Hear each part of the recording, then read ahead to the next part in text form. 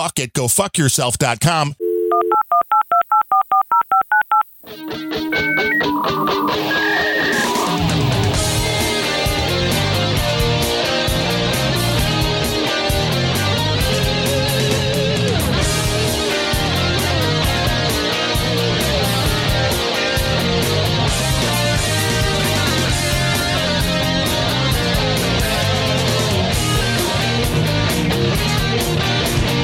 Grumpy old beds! Hello and welcome to episode number 186 of Grumpy Old Bens for Wednesday, July 13th, 2022. I am Darren O'Neill coming to you live from a bunker deep in the heart of Middle America, just outside of Chirac, where my bank has been acquired, and wow, the new people suck. And from America's left coast, where The Verge is my hate listen, I'm Ryan Bemrose. Oh, you listen to The Verge? No, I read it and then I hate listening to it. Oh, well, that would be, I was going to say, well, I mean, you have a screen reader, I guess you can. Scream reader, maybe. Right, The Verge is horrible. Yes, but. Name a website that's not. I know, so The Verge is where I get a lot of stories, and part of it is because it's where it's linked from places that I read, but more importantly, because while their stories are always slanted and usually filled with a bunch of crap nobody cares about, they have an uncanny knack for having a handle on the kind of stories that I want to cover in my podcasts. Oh, you mean the ones that anger you? Yeah, exactly. Well, yes, they're very good at that. They also are great fodder for, I hate doing this because it's so cheap, but they're great fodder for being like, and this story I really want to rant about, but another thing I should rant about is how The Verge's coverage was completely crappy. And let me read a quote from that, which I'll do today. It's called professional podcasting. It's such a deep well of just saying, not only is this story crap, but the way they reported on it is too. Well, that's what so how about that bank? Yeah. Oh, okay. Now this is interesting because I've gotten to experience this from a few different angles, which is me being at least somewhat of a tech guy. I know some people will argue my Ben status, but also at the same bank, my parents, my in-laws, and my nephew, who is 28 or so. So this is a wide range of people that this new system of, hey, we're taking over your bank, so here's what's going to happen. And this taking over? Yes. It's which. So you were with a credit union. I know we discussed that. No, it's just a bank. I mean, we should have gone to a credit. I keep looking for a good credit union around here, which it seems like there's like 99% banks in our area. Yeah. And just for review, I know we've discussed this on this show before, but some people haven't listened more than 2 years ago. Well, they should go back and listen. The difference between a bank and a credit union is the credit union's primary customers are its depositors. The credit union makes its money on money services to the credit union members, and they, on interest on your money. They usually are not for profit, which means that they service the people who have checking accounts and savings accounts, the people who are members of the bank. The difference between that is, and a credit and a bank is, a bank's primary customers are big Wall Street investors, because that's the scale they operate on, which means that you and your $5,000 checking account are nothing more than a tool that they use to leverage to woo the investors. You are not important to them. You are worth, $5,000 when they have a budget of $5 billion. Right. You are a little bit further down the line. Yes. And there are some good banks. My mom's cousin was with a bank that was a single bank. It was not a big chain. It was a local mom and pop bank. And one of the few, I remember when those existed back in the 1990s. Or before. And it was one of the few that actually lasted and was still there. And that's where we started, with the bank that was a much smaller bank that then merged with somebody else and then merged with somebody else. And now they've merged with somebody else who was bigger than them. So now everything changes because, that's just the way it works. And so you get the notification, which is, well, as of Friday, all of the original banks, well, they're closed. And we're going to do magical stuff over the weekend.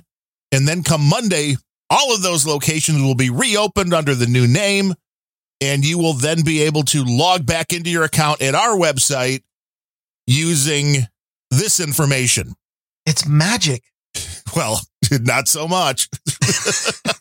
Like with a great magician, you're wondering, how do they do that? This, you're kind of wondering, how do they get it so very wrong? And one, I haven't looked into this closely enough, but the first thing that I thought was weird was, well, you could still use your existing login name from... Well, that's very kind of them to not completely fuck over your whole workflow. But I'm wondering, since you could pick your username, I don't know what the new bank is, how they work, because otherwise, if I just had Darren O'Neill, which I couldn't because even at my old bank, somebody had already taken that as the login, so I had to make adjustments. That should be your first clue that they service too many people for you to be important to them. There's a lot of Darren O'Neills, and most of them use my Gmail address, which I've talked about a little on maybe other shows.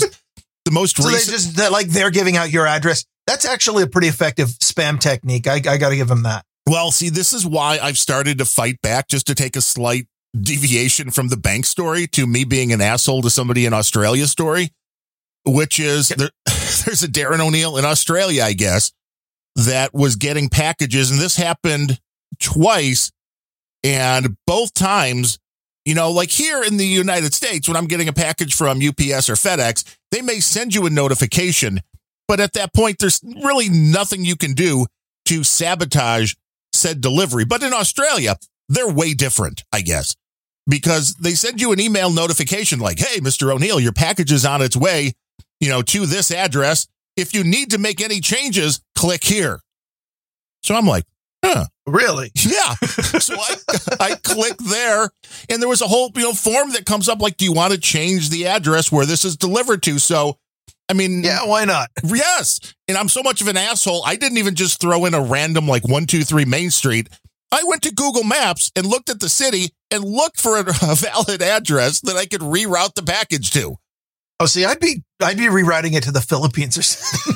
Well, see, they might catch on to that. Like, we're going to have to charge you more to send this out. Yeah, they'll send you an email saying, we're going to have to charge you more. And you'd be like, yeah, just put it on my card. You're right. That's fine. That's great. Why did I send this to the Philippines? I don't know. But that only happened twice and then it stopped. So I'm assuming the guy caught on that calling the company like, I didn't get my package.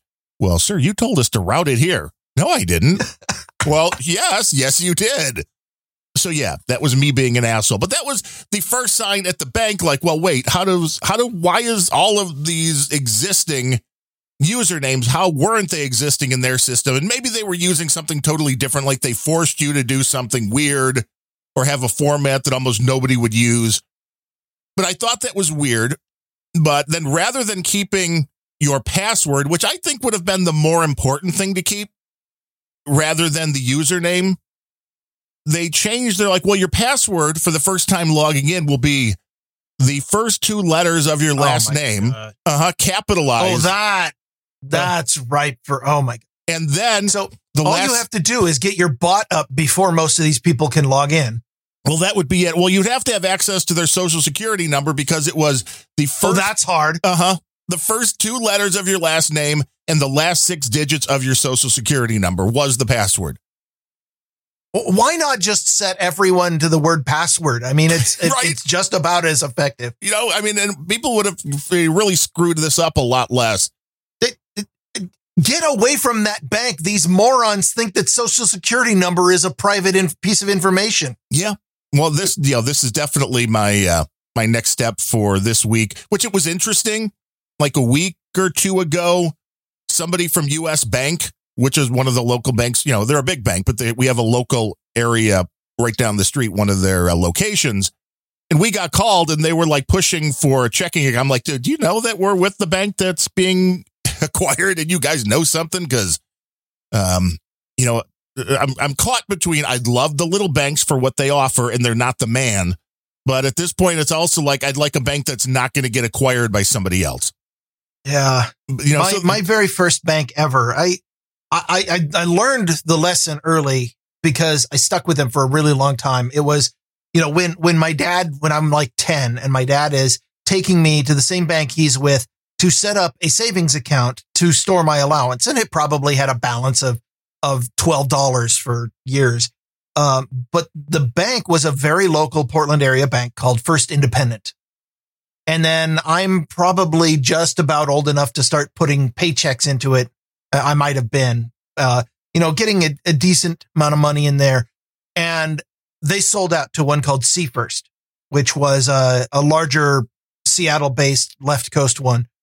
And then somewhere along the line, those branches got sold to one called Washington Mutual, which is much larger, but still based in Washington. And I'm like, I can still bank with these guys. It's still the same people behind, back when they had tellers, right, and you knew the people behind the counter, still the same people.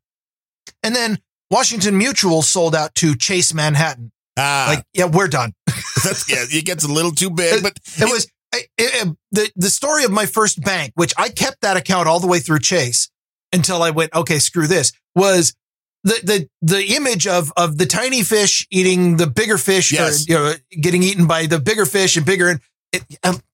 That's what's been happening to the banks the last 40 years. And that's what I was imagining when you were saying that. And I also would guess that Chase is still the one that owns that bank. So you got so big. Well, I mean, Chase, I don't think has been acquired by anyone else unless you want to count the Fed. Well, perhaps for that.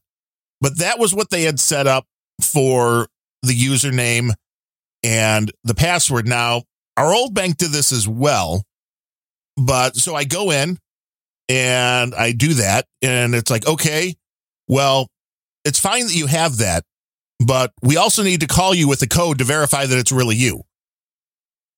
And I'm like, okay. And it was fine because it was the landline. I mean, as long as they have your correct phone number. Right. Because otherwise. Or is it just me who gives wrong phone numbers whenever someone demands one? I'm like, I don't ever want you to call me. So no. Which also makes it more difficult. 555-1212. Yeah. Or 867-5309. I got it. No, Jenny. I'm pretty sure someone's used that. Yeah. Probably. That, by the way, is my go-to if I'm in a grocery store and they're like, you want to enter your loyalty card? I'm like, yeah. I'll just use 867-5309. I know for sure somebody has already set up that number. And somebody that's really smart that wants all the discounts and loyalty points is like, yes. Well, that's a great idea. But then again, if I want my fuel discount at the gas pump later, I just enter that number and whoever the hell has used it most recently. That is magic. That's why they have PIN numbers and all that. Problem is it gets used so often. There's like a 1 cent discount, but whatever. And of course, since I have a spam filtering on the phone number, the call comes in, but the phone doesn't even ring. It goes right to voicemail. But luckily it was, I guess my outgoing message is the exact right length because the first thing I heard was a number and it was a 6-number thing. And that was a 6-number code. So I got really lucky putting that in. And then it's like, of course, well, you need to change your password because this was a temporary password. Yeah. So I'm like, okay, I go into my. By the way, it's not the password you need to change. It's the bank, but go on. Yes. Well, that would be upcoming. But I went in to my little password generator and I'm like, well, it's a bank. And I know I did this with the old one, too, which was it was a 20 characters at this. 33 digits because, 33 is the magic number. Of course. So I take a 33 digit thing. And I create it, I generate it, I throw it into the little box. It says, we're sorry, your password is too complex. No, it says everything's great.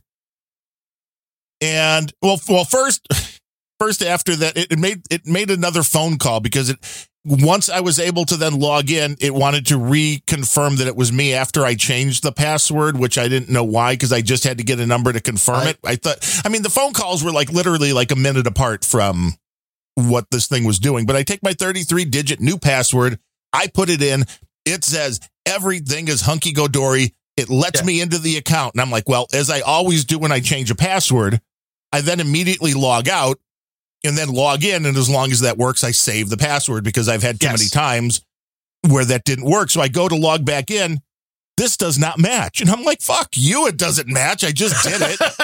I cut and pasted it, and it didn't tell me, but I'm only assuming that it couldn't take a password that was 33 characters long, but the system had no freaking clue, and I even tried shortening it to 30 and then 20 characters, because there's a limit, and it took the first X amount. Yeah. Not only is there a limit, you know that nobody bothered to test it. They're like, everybody's going to use an 8-character password. It's fine. Right. Because everybody's a moron. Dictionary word and 2 digits. Right. Or, and then one symbol at the end. Yeah. That's everybody's password. Doesn't everybody use bank 1234 as their password at their bank? I mean, hey, I use bank 4321 just to change it up. It makes it harder to figure out. So, I mean, I finally got that figured out. But then I heard from my mom that she couldn't get in. And I'm like, well, I'll try to help her out. And of course, because she put in it doesn't seem like she was putting in the wrong information, but because it didn't think her information was correct, it locked out the account. Now, I was looking through Twitter this morning and people were posting screenshots of being on hold with this bank for 4 hours plus yesterday and not being able to get anybody on the phone. And, so this is a really big mess. They opened up at 7 this morning, the customer service line. Some dude's named Ben having a bad day, by the way. Oh, yeah. I mean, I feel sorry for them, kind of, but maybe they caused the problem in the first place.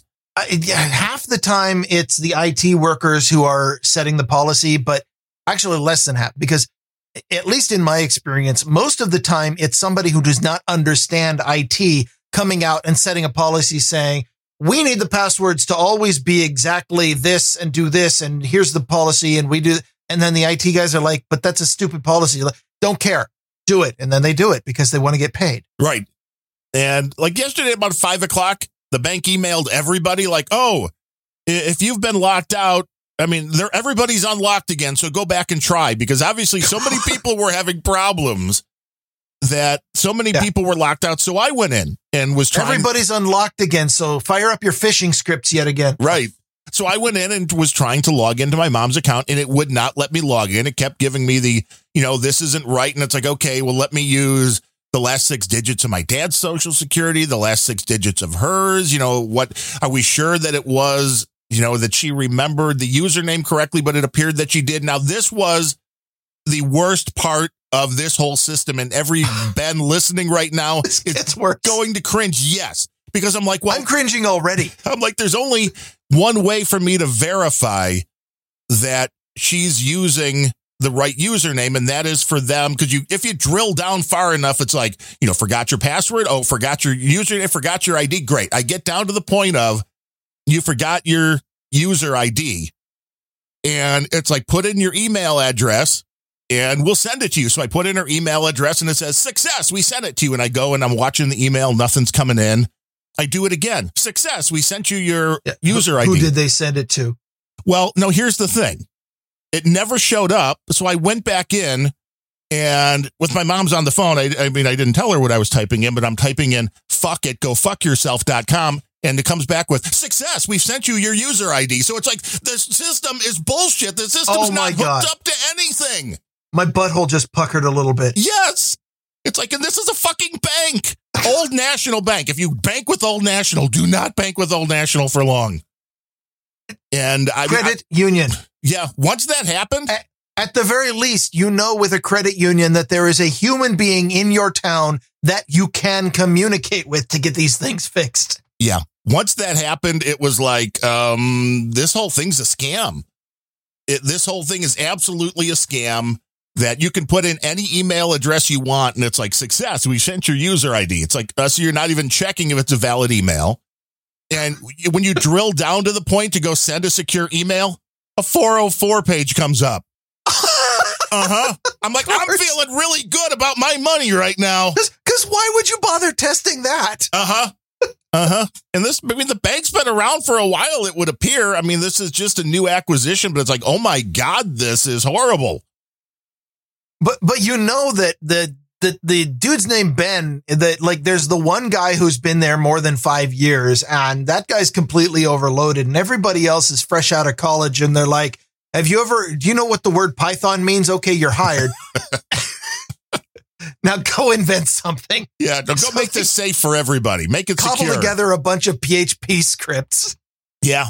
And this is the people that are taking care of the money of folks that was it. That was really it for me. It's like, I was already like, you know what? I need to change. I need to get away from this bank just because their customer service seems horrible. And you're like, well, things can go wrong. But this was, again, Monday. And as of Wednesday, when my mom called this morning at like 7:30, they already said, we've had enough calls for the day. We can no longer take any more calls. What the fuck? Yes. This also happened with the one card grading company that they will take a certain amount of calls. So you call like right when they open up, and they'll take X amount of messages and be like, we can call you back. So if their day what that sounds like? It sounds like they outsource their customer support. Probably. And their contract had a limit of per day. Right. We can take care of 100 calls a day, whatever it is, that's it. Once it's it won't take care of anymore. But yeah, this was, she's like, she's going to stop at the bank. I'm like, well, one, be prepared for a line, and be prepared for a lot of people there who have no idea what's going on either. Well, the tellers have even less an idea what's going on than the IT folks. So it's going to be fun to see. I'm like, I guess I'm just lucky that I got in, and now I can just work on getting my money out. You're lucky if you can get your money out. That is because that'll be the next hurdle. And the next hurdle will be like, you people are incompetent. I'm closing this account. And they'll be like, yeah, sure. We'll just, we'll send a check to whatever email you typed in last. Right. You didn't get that? Oh, geez. Yeah. Your money's going to go to the Philippines.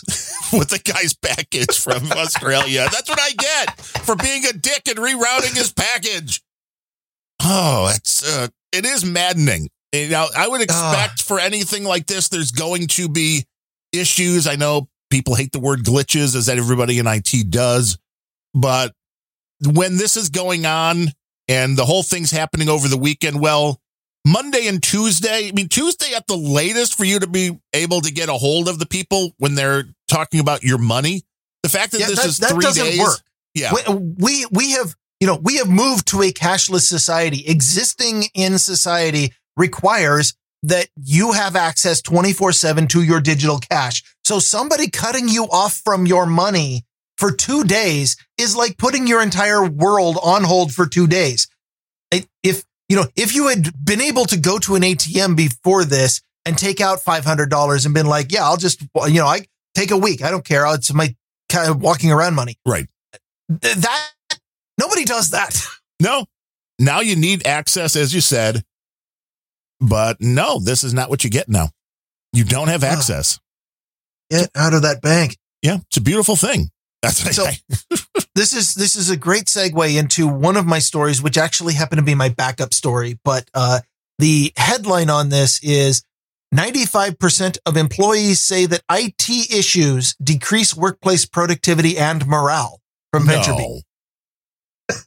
That's hard to believe. I can't buy that. Yeah. So I went ahead and revised that long headline in my notes to remote work is not everything it promised. No, well, it is if you don't want to see people, then that's great. This was there was a survey done by companies 1E and Vanson Bourne. However, I went ahead and tried to, as I usually do, tried to click in on the survey itself, and it started being like, you have to enable JavaScript. Now you have to enter a valid email. Okay, we have to confirm your email. And now your social we're going to add you to your number. list. We're going make sure you enter a phone number. I'm like, nope, I'll just trust the VentureBeat article. So this could be completely off.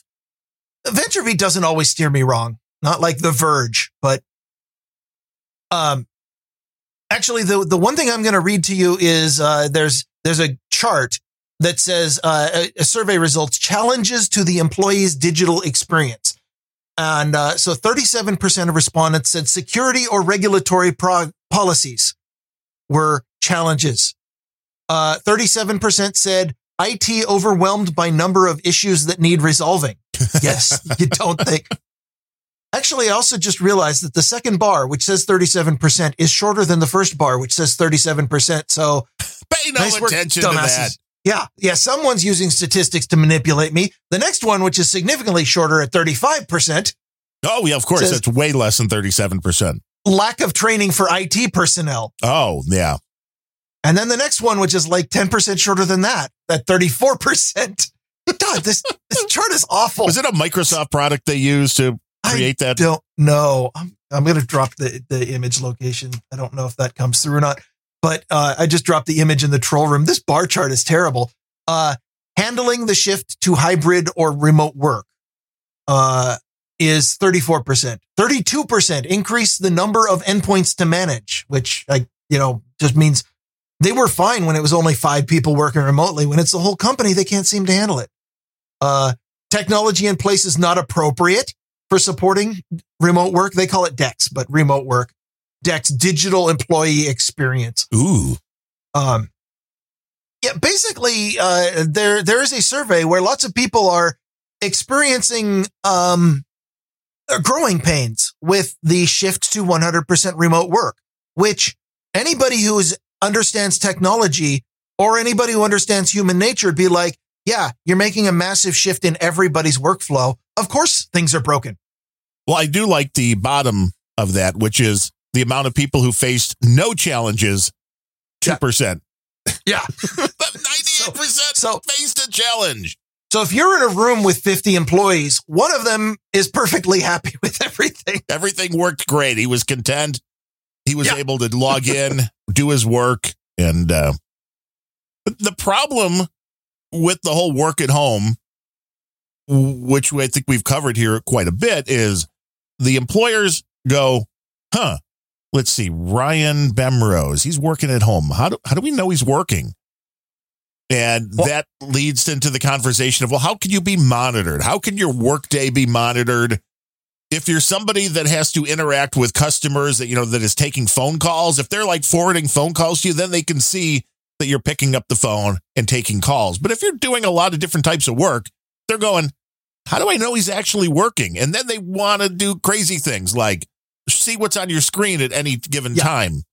And by the way, I know this is going to be completely foreign to a lot of upper level managers, but the best way to find out with somebody, at least in the position where I was a programmer, is, are you producing valuable bug-free code?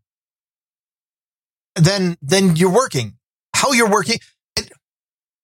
It's kind of it's well understood amongst upper level managers that if the only way a company can get their money's worth out of a person is measured by time, if you are not dedicated to thinking about the company for precisely 40 hours a week or more, if you're lucky, then the company is getting ripped off. If I produce quality code for the company, but it only takes me 10 hours, then I'm ripping them off if I spend the other 30 hours in World of Warcraft.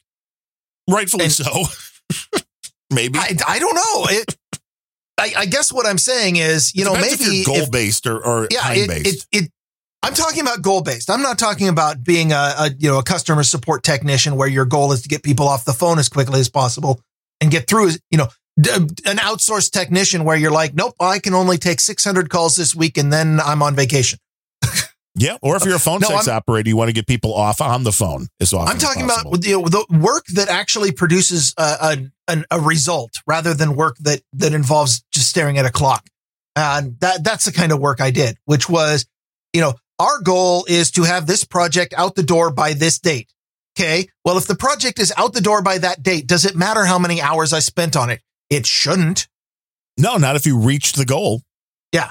And if everybody spends 30 hours playing World of Warcraft and 10 hours on it, then maybe you adjust the goals the next time around. But if you've set an achievable, accurate goal, it shouldn't matter exactly how. But of course it does matter, because although we're transitioning all employees to remote work, what we're not doing is changing the mindset of the upper level management that says, you are my slave for 40 hours a week. And if you're only thinking about the company for 39 and a half, then I'm docking your pay, which is an antiquated mindset, just as antiquated as always going into the office. Right. Well, but having you in the office, they can see what you're doing. I mean, you may not actually be working, but they can see you sitting at your computer. I mean, you can't just get up and walk around the whole day and talk to people. Then they'll know you're not doing your work. Where if you're at home, they're like, well, how do we know that? Servo, only if they became a manager because they were a really good coder. He says in the troll room, does a manager even know what valuable or bug-free means? No. Well, if it's bug-free, everybody's out of a job. So, I mean, you want some bugs. Bug-free is an amazing, it's a unicorn. It's a really cool goal. It's like Roddenberry's Utopia. It's a cool place to imagine that you're there, but it's impossible to get to in practice. True. At least for any software that's more than like 5 lines of code. You show me 5 lines of code, I'll find a bug somewhere in there. I believe it. I believe it. Something will be mistyped. It'll be a capital and it's not supposed to be. It's just the way the world works. And sometimes you don't know what your username is or what your password is, or it's no different than logging into your bank. This is like for people that used to work in a location where everybody's together. A lot of these things have inter-office messengers where that gets a little more difficult if you go over the internet. Sorry. You're still reading the troll. You never read the troll room. I'm reading the troll room and just fucking cracking up. Servo says real bug freeism hasn't been tried yet. Yes. Or raise the flag. Let's try it. Let's try it right now. Yeah. Free all the bugs. I can tell you there is one program that is completely bug free, and that's the empty program that does nothing. Oh, I thought you were going to say Microsoft Windows 11. Well, I have never experienced any bugs in Windows 11. To be fair, I will tell you that much. I haven't either. I mean, that has to say a lot. Yeah. So anyway, not a lot of a story. VentureBeat is reporting the absolute obvious because somebody came out with a survey that demonstrates the obvious, which is that making everybody work remotely and just imagining it will all just go through is causing IT workers everywhere to have heart attacks. And for some reason, the employees are not feeling like they're as productive or happy as they thought they would be. We never got to that utopia. Yeah. Are most people back in the office now? I don't. Anybody know? I honestly don't know. The only industry that I could even remotely take a guess at is programming, mine, or IT. And I don't think that most people are back. I think a lot of people are back, but I think a lot more people are. I'm not making this point very well. We're absolutely never going to return to the 99% in office that we used to have, depending on the company. There are places like Apple where the upper level management just said, I don't care if you're afraid of the common cold, you're coming in to work. And now employees are getting together and suing them and trying to unionize over it. Right. You're going to have a surge because I might get sick. Well, you could always get sick when you went in anywhere. Yeah, that happened. And for the people that go, well, I might get sick coming into the office, this is going to become a very interesting back and forth because for 20 years in the corporate world, I would venture to say that I probably received 90% of my colds from the office and gave maybe 5%. I don't know where the other 5% happened. You should always give more.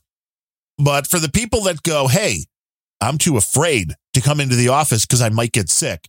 Well, this is going to be like people who are claiming they're on disability that they can't work, and then you find them out golfing or shooting hoops. This is going to be the same type of thing that, well, okay, if you're going to use the excuse that you're too afraid of a virus to come into the office, then nobody ever better catch you in a restaurant or a shopping mall, or those still exist, shopping malls. Well, the virus it's a low class virus. It doesn't affect places like anywhere that the menu items are more than, say, $50 a plate, there is no COVID. There never has been. Or anywhere fun is had. COVID has never appeared on golf courses or, yeah. Wow, it doesn't golf? This is how Gavin Newsom got away with it. Right. Well, he went to into Montana to have a little vacation in the state that he said people shouldn't go vacation in Montana. Yeah. Yeah, the rules for thee, not for me. That's about right. We know how politicians are. This is how an aristocracy works. Anybody who claims or shouts that our democracy is in danger. It's a republic. I was waiting for that one. It's a democratic republic. They're like, what's the difference? It's like, well, if you don't know, then don't ask. Well, I mean, okay, you should ask, but go to school. Yeah, something like that. Read an internet. I mean, not that you won't find a few bad answers on the internet. Go listen to The Verge for a while. Right. That would be a good place to get a lot of information and then get your blood pressure up, because we know we all want a little side of politics in our tech news. Yeah. I mean, we built a platform on that, but fuck these guys that are copying that. Okay. How about this for increased blood pressure? Because this story does come from The Verge. Again. The FTC has put out, The Verge was just copying off an FTC blog post, so I'll link that one too. but the FTC, the Federal Trade Commission, has come out and said that now we are suddenly committed to fully enforcing the law. This comes from Kristen Cohen, the acting associate director of the Division of Privacy and Identity Protection. Did you know that the FTC has a division of privacy and identity protection? I did not. I didn't either, because I don't think they've ever done anything. But the acting associate director has now put out a blog post, so I guess that's something, where they are committed to enforcing the law. They say, we will vigorously enforce the law if we uncover illegal content that exploits Americans' location, health, or other sensitive data. Why do you suppose that this suddenly became a priority for a commission that was normally only about just badgering people that didn't follow their stupid little regulations? What possibly could have happened to make them suddenly want to enforce the law? Democrats, in fact. Or TikTok? I don't know. It seems it's Roe v. Wade, the Dobbs decision. Oh, right. We can't They are concerned that, and this is an exact line from The Verge, and this is why I hate this publication so much. The Verge says that there is danger approaching for supporters of reproductive justice. A supporter of reproductive justice. Somebody who wants to murder babies now is a supporter of reproductive justice. Do words mean nothing anymore? No, sorry, they don't. No. And that's why that whole debate is useless at this point. But they are concerned. The Kristen Cohen from the FTC is concerned that supporters of reproductive justice might be targeted by data collection. They might be targeted if their privacy is compromised by data collection, by people knowing where they are all the time, that if you want to kill babies, then that might be a problem. And therefore, it becomes necessary for the federal government to step in and actually give a crap about your privacy being violated by all these Silicon Valley companies just because you might want to murder babies. Well, this is on the heels of Google saying, oh, if you're at an abortion clinic or anywhere that might be, a little bit sensitive, we're going to remove that automatically. Yeah, when did they suddenly grow an ethical bone? And I want to know who is defining these areas that are sensitive. Is the no-tell motel at the edge of the town, is that a sensitive area? Is the strip club a sensitive area, or only abortion clinics? Is that the only sensitive area? And I wonder about what other kind of problems this may cause, because if you're walking around in the red light district, do they publish that data? Right. Well, I'm just wondering, okay, say your girlfriend or wife goes somewhere next door to an abortion clinic. Well, you go look at the data on their device, and all of a sudden there's going to be this big black hole of, why is there no data here? And she's like, I was getting milk. The shopping center is next to there. And you're like, I have no idea. I don't know. I can't track you, girlfriend. This could cause way more problems. Yeah. And if your boyfriend is tracking you like that, get another freaking boyfriend, because that's creepy. And a new bank. Yeah. There's a bank. And stop sending your money to the Philippines. Yeah. Palestine. Right. Well, either way, it's still far away from Australia. It would piss off those Joeys down in Aussie, I'll tell you. But this is exactly the world now you're living in, because we have a data collection world, and we know that Apple and Google want to collect every bit of your GPS data. But now it's like, oh, wait, there may be some sensitive areas. And I would still make the case that everywhere you go is a sensitive area and nobody should be watching. In a massive burst of virtue signaling disguised as ethics, they've decided we actually won't collect every piece of data on you in this one case where it fits our political narrative. Right. I just read that, and it's the same thing with the Google story. You brought the Google story last week, I think, or at least I heard about it. I thought I heard it from you, but same thing. It's suddenly you people care about privacy and all of these things that privacy advocates have been screeching about for years and years and years, how big data and Google especially are coming out and just screwing over the public. And I've got another story about Ring doorbells that's in my lineup. And now this is the thing that makes them go, oh, actually, privacy is important. And we can screw you guys.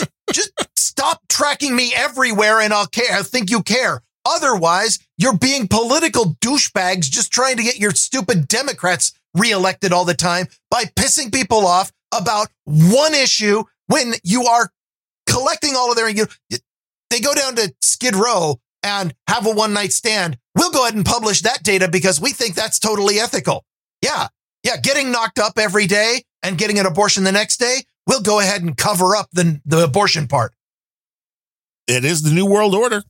And I absolutely support your right to get knocked up every day, but don't take your damn phone because Google's selling that data. We are nothing but data now.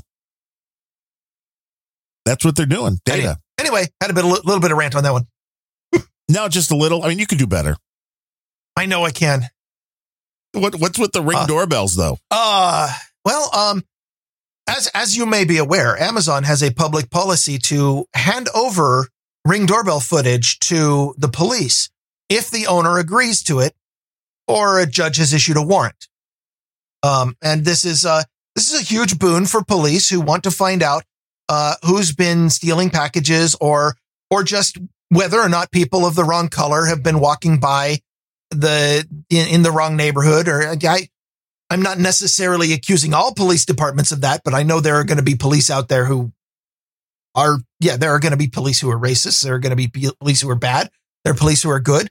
But the question is, who bought this Ring doorbell exactly? Who should the Ring doorbell be serving? You would think the person that purchased it. You'd think that, wouldn't you?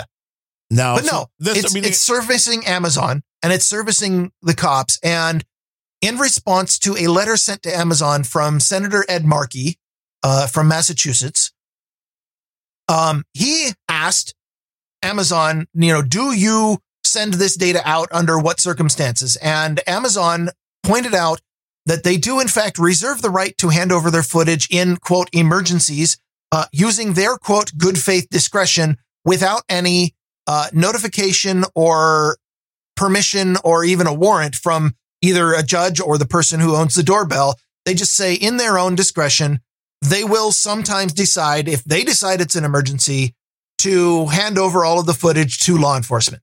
And when I say law enforcement, you can think what you want about your local cop. I personally think that my local sheriff here is a pretty good guy. In fact, he even came out publicly, took a lot of heat for saying we're not going to enforce the mask mandates anymore. That I thought was pretty cool. You can decide that your local cops are, but remember, law enforcement also includes the FBI, who have a track record at this point for finding some autistic rube, handing him $10,000 worth of guns and say, go shoot a school. Or a parade. Yeah. You never know. But now with the Ring doorbell footage, just from a technical aspect, I'm curious because I haven't really followed this closely enough. Does all Ring doorbell footage go immediately to the cloud? Or is this something that is stored locally and then they can access? But it's like, is this all streaming through? If that Ring doorbell is on, is there like a massive control center somewhere that's getting like 1 billion video feeds at once? I am willing to accept that I might have incomplete data, which is my way of saying I could be wrong without saying I could ever be wrong. Right. Never admit. But my understanding is that the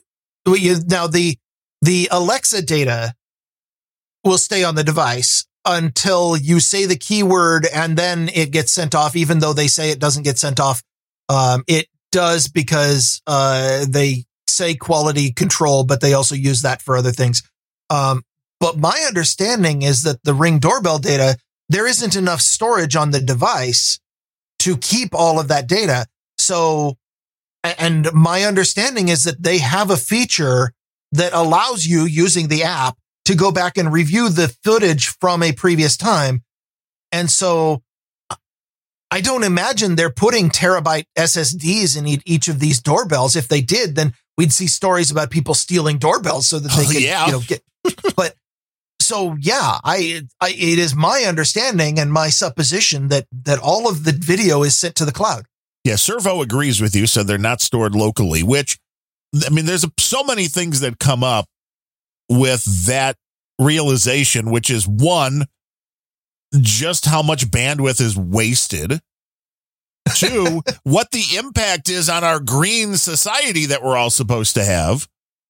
because, when you keep moving this data around takes energy. So once you look past all of the green initiatives and all the virtue signaling, Silicon Valley is terrible on if your goal is to minimize the amount of power used by a society for the environment, which I can argue about how the environment is actually better off if we use more power, but that's a different thing. But if your goal is to minimize the amount of power usage, then Silicon Valley should be your enemies. And they know it, which is why they virtue signal so much about environmental things. This is true. This is absolutely true. Now that is, it's interesting then to know where that footage is, because this footage of the device that you bought, as you said, and you put on your doorstep or wherever you put your Ring doorbell. I'm sure some people have more than one. You might have one at the front door, one at the back door, whatever. One on each side of the door, just in case somebody's hiding on the other side. Right. You want to see them. Now, all of one this on your mailbox is being sent. Now, so what you're saying is if you have a Ring doorbell and you just murdered somebody and you come staggering up to your door covered in blood, the device that you bought is going to be what sends you to jail. That is entirely possible. More importantly, what I'm saying is that you don't have a say in whether or not Amazon uses their sole discretionary powers to determine that it's an emergency and hand all of that footage over to your local cops. Now, if you just murdered somebody, I do hope you go to jail. That's not a cool thing to do. That's like, but can you opt out? But more importantly, if you just came back from a Trump rally. Right. You're wearing that MAGA hat. You're wearing a MAGA hat on video, and they decide to give that to your local law enforcement. And I'm not talking about the local police department who are dealing with real crime. I'm talking about, federal law enforcement whose job is no longer to bother with enforcing crime. Instead, they just create it or political persecution of their enemies. I'm a little pissed about the FBI stories that have been coming out in the last couple of weeks. You might know. Yeah, the FBI has not had a good track record since the Trump presidency and beyond. No. Yeah. How about the last 6 years? Yeah. So, every time that a government or an authoritarian body, which usually means government, but in this case, let's call it Amazon because they seem to be the ones, I can't take my Ring doorbell and connect it to somebody else. If I have a Ring doorbell, it's fucking Amazon. They are the ones in their sole discretion. So they're a fucking government. They are monopoly on the people that I can connect to the back end cloud end of my Ring doorbell. If I had one, which I don't. Every time that they have an emergency clause, it always 100% of the time, whenever there is an emergency clause used, then the first time it's used, it is in reaction to, a terrible flood or some widespread thing where you just need to cut through red tape. And most people would agree that's good. And then it eventually suffers from mission creep where eventually you start using it because a bunch of truckers are honking and you don't like that. And you want to be able to walk without having a camera put in your face. And then suddenly you're fucking Fidel Castro. We must watch everyone. So, yeah. There has been a climate change emergency going on in the state of Washington, kept alive by Governor Inslee, but declared by not his predecessor, but her predecessor. 3 governors back, we declared a climate emergency in Washington, which gives the governor amazing powers to fuck over the economy. And they've just kept it going year after year after year because they like the power. That's what emergency clauses do. Emergency clauses say checks and balances out the window. I want to act like a dictator. And you know what, Amazon, you're fucking doing it. When you're right, you would like to have some kind of a roadmap of what qualifies as an emergency, like a missing child. Okay, that may be an emergency. Really? Because the last thing I have in my notes is underneath the rant about emergency clauses is I have the word Amber Alerts. Well, see, now those are the ones that bother you on your phone when it's like somebody's 4 states away. And I'm like, well, that's not me. I'm like, I didn't fucking take the kid. Why are you bothering me about it? I don't leave my house. How am I going to see them? Unless they come break into my house. What are the odds of that? You don't know. And if they do break in my house, trust me, justice is coming to them. Yes, yeah. It's going to be quick and it's going to be painful. And the kid will be returned because nobody wants extra children. Yeah, exactly. I mean, that's the bottom line. Be like dead body on the doorstep. Someone will clean it up eventually. Kid in my house, get it out. This is, I noticed this when I was doing Amazon reviews going back. This is like 6 years ago now, because I did get a bunch of cameras to review. Some of them that I still use because the only way you can monitor them is to connect locally to the IP address. They're not sending anything to the cloud. And you can just, although it's harder now that Flash is gone, because most of them just wanted to use Flash to stream the video. But there were a good number of cameras that was like, well, you have to set up an account at Chinese1234.com. And this is the only way the camera will work. And it's like, no, then thank the you. camera's not working at my house, is it? Yeah, if it has to run through the cloud, no. Now, I understand why some people might see that as a feature and need it. If you work away from home, you have a vacation property that you want to monitor remotely, then yes, it's great to monitor it through the cloud. But you also have to then understand that there are people in the middle that can see that footage. You're old enough to remember there was a golden age where we had consumer electronic devices that would function even if you didn't have an internet connection. You remember They had that? to. I mean, it's been a really long time. They had to. Could you imagine like if an Amazon Kindle now would be like, cannot connect to internet. We will not allow you to see the books you have on your device. I mean, that's what they do. Is that what that really? That's that bad? Now I'm glad I have all the old devices still. Okay. So what they do is you have a cloud-based digital library. I had a rant about that, but I dropped in at Angry Tech News already. I'm sorry.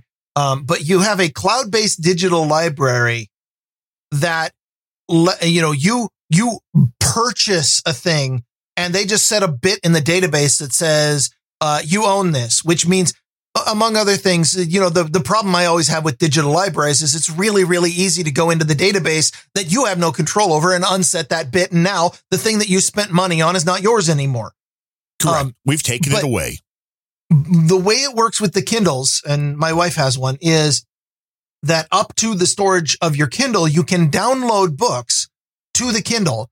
And once those books, you can go offline and they have a key that stays active for a pretty long time that can undo the DRM on the books while you're offline. But eventually you have to go back online to access the rest of your library. And if you're anything like my wife, there is no hard drive in existence that can store all of the books that are in my wife's digital library. I have no idea how many tens of thousands of dollars have gone from our finances to Amazon for the purpose of creating these books that really only exist in a database. Now, the plus side with digital books, at least, is like most things that you can pirate.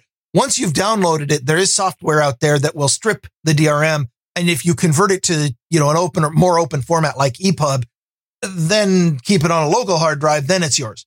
Yeah, I have a whole part of my NAS with those ebooks. I have an Amazon Kindle. It is the Kindle Touch. I think it's called the Kindle 3 was what it was called. Either way, it is now 11 years old. The battery is failing, so I have to charge it every night. One of the selling points of the Kindles was that you could charge it and then keep going for weeks and weeks. Months. No, months. Well, this one, the battery has been used to the point where I have to have it on the charger every night or I don't get to read. It has been in airplane mode since 2015. Well, did you use Calibre for the software? Some great open source software. Actually, I use a USB drive and I copy text files to it. Wow, you are old school. Yeah. Which is hilarious because it had a bug where if a text file used particular Unicode characters, then the parser could not handle it and you would try to page forward and it would just not respond because it couldn't figure out how to display the next page. I just love that you can go in and hack the books and then, give them to somebody else and just change key parts of it. You'd never know. You couldn't do that with an old book, with a paper book. But yes, Calibre is the software that you use if you have if you have a Kindle library. Here's the Grumpy Old Ben's tip. Go get Calibre and then look up there. Caliber itself does not offer the download of the actual component that breaks the DRM because they don't want to get sued into oblivion. Correct. But that is the software that's used. Caliber has a plug-in model. And if you look up how to do it on the internet, there are lots and lots of tutorials of how to strip the DRM off of your Mobi files, which is the Kindle format.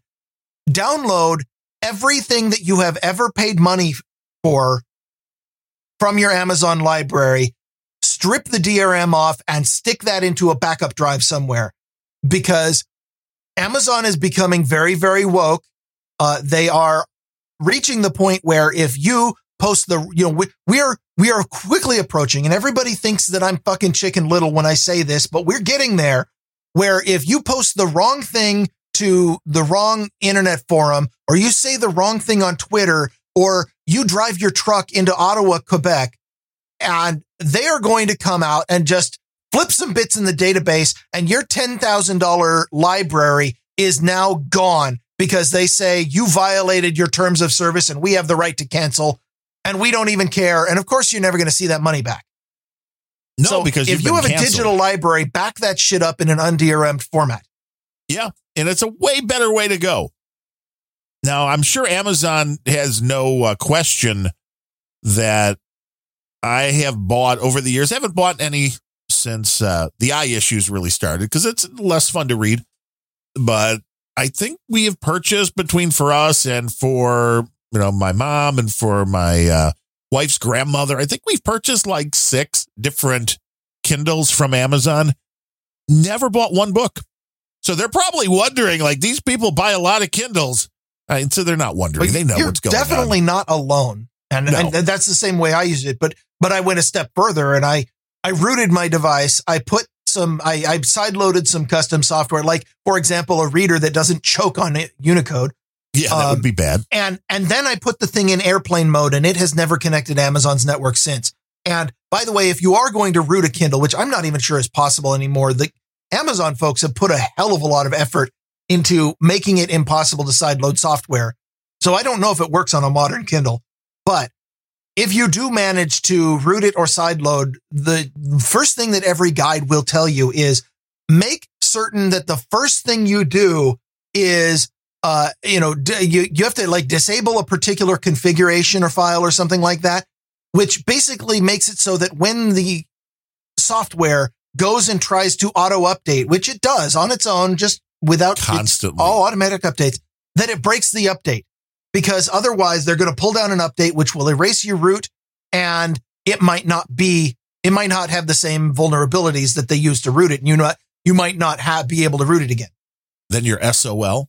And let me tell you, there's one very important reason why you would want to root a Kindle if you have one. And that is Kindles understand Mobi, which is Amazon's proprietary format that supports all the DRM.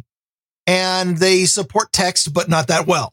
Yeah, the formatting is not. They don't support PDF. They don't support EPUB. They don't support any of the open formats that every other non-Amazon book is distributed in.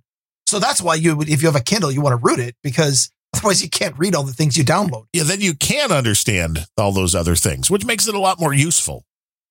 It was the same thing with the little MP3 player that I bought, the 11-year-old one. Wife's happier than pig and shit with that little player.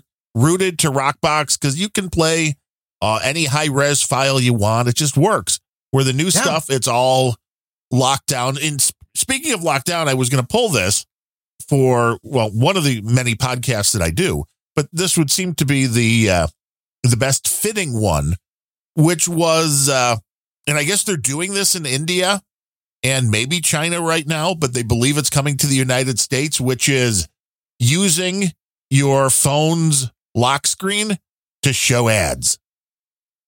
And yeah, I've seen that idea floated around. I didn't know it was happening. It seems like we're about to see that start happening. And, maybe it's only going to happen. It'll start with. It's not going to happen on my phone. Well, right. It'll start with the companies my phone's that lock are screen like, shows a cat and nothing else. Do you want like free service? Well, then you'll get one of these phones, which you'll always, I think, have to go along the route of, I'm like, if there's ever been a reason why you want to take your phone, root it out, and put your own custom ROM in, It would be when your phone company decides that they're going to start forcing ads onto your phone's lock screen, which, I see it happening because the Kindle, if you've seen a non-rooted Kindle, that's exactly what they do is when the thing goes into its sleep mode, it just puts an ad on the screen. I don't know if this is true now, but back in the day, they would actually let you, when you purchased the Kindle, pay more. They would let you pay more money and they would give you one that displayed geometric shapes or something. Yeah, if you don't want to see ads.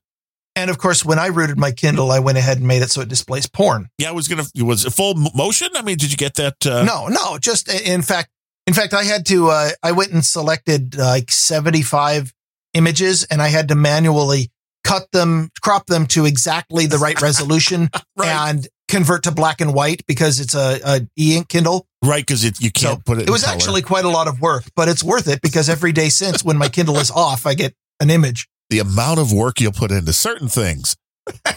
It brings the little that was pleasures. Years and years ago I did that. Yeah, but this is work. This is everything comes back around, and I will guarantee you're going to start seeing this, especially in some of the more bargain cell phone carriers and ways for them to pump that latest $1,000 device into your hands for only $800. Is you'll take some ads, right?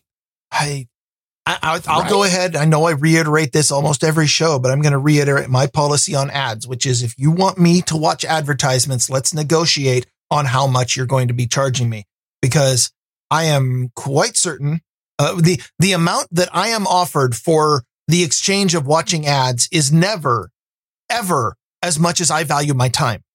No, which is why if you want to give me a discount on watching ads, like, oh yeah, that Kindle should be free. Yeah, forever. I'll let the lock screen show ads if it's free forever, and I also get free books. Then you know what? Then my time is worth it. But ads don't pay companies as much as I value my time, which is why I opt out of ads. And also, companies don't enter into negotiations with the ad viewer as to how much the ad viewer values their time, which is why I block ads. And you never know who's seeing the ads. All of these metrics that they try to use and all of these solutions to try to force you to view something, they don't know. When we go back to like watching 3 seconds of a 30-minute ad is counted as a view. I mean, there's all sorts of crazy stuff. Don't release the secrets about ads and metrics being completely ineffective. You'll collapse the ad market. Yeah. Well, advertisers do not want to hear that their ads are useless. I watch very little YouTube. I enjoy watching the Bandrew Says podcast and his reviews that he does. I enjoy watching some of the music content, but I am not somebody that watches YouTube for hours a day. I mean, it's a few videos here and there, but I still say for $11.99 a month to not see ads, I'm kind of happy paying it. And for the cost of uBlock Origin, I'm happy paying that too. That works on the desktop. It doesn't work on the Roku, where I love watching the YouTube on the big screen. And for as of yet, there is no solution for keeping those off on a Roku. Now, if there is, that's what I do. I've got the laptop connected to the big screen. Well, see, there you go. I need laptops in every room instead of a Roku. Really. Maybe that's it. That would be, although that would probably cost more than $11.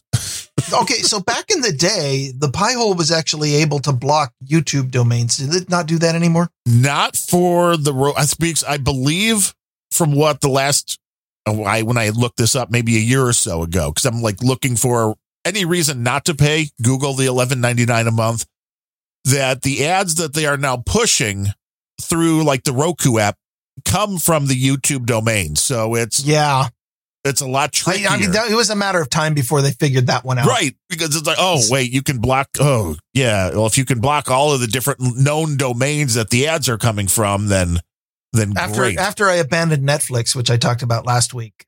Because they're evil, man. First it was cuties and then. But apparently I never learned because my watching void has been filled by Amazon Prime Video. So you go from one big bad.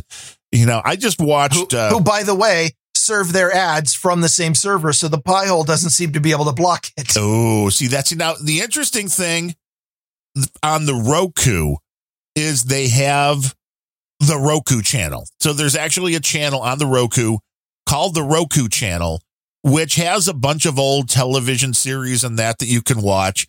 And I was wondering at first, I mean, I kind of figured it out pretty quick. I was like watching the shows every now and then, like once during a half-hour show, you would get the little loading symbol for a brief second. And I'm like, oh, well, maybe it's just sending this in little pieces, right?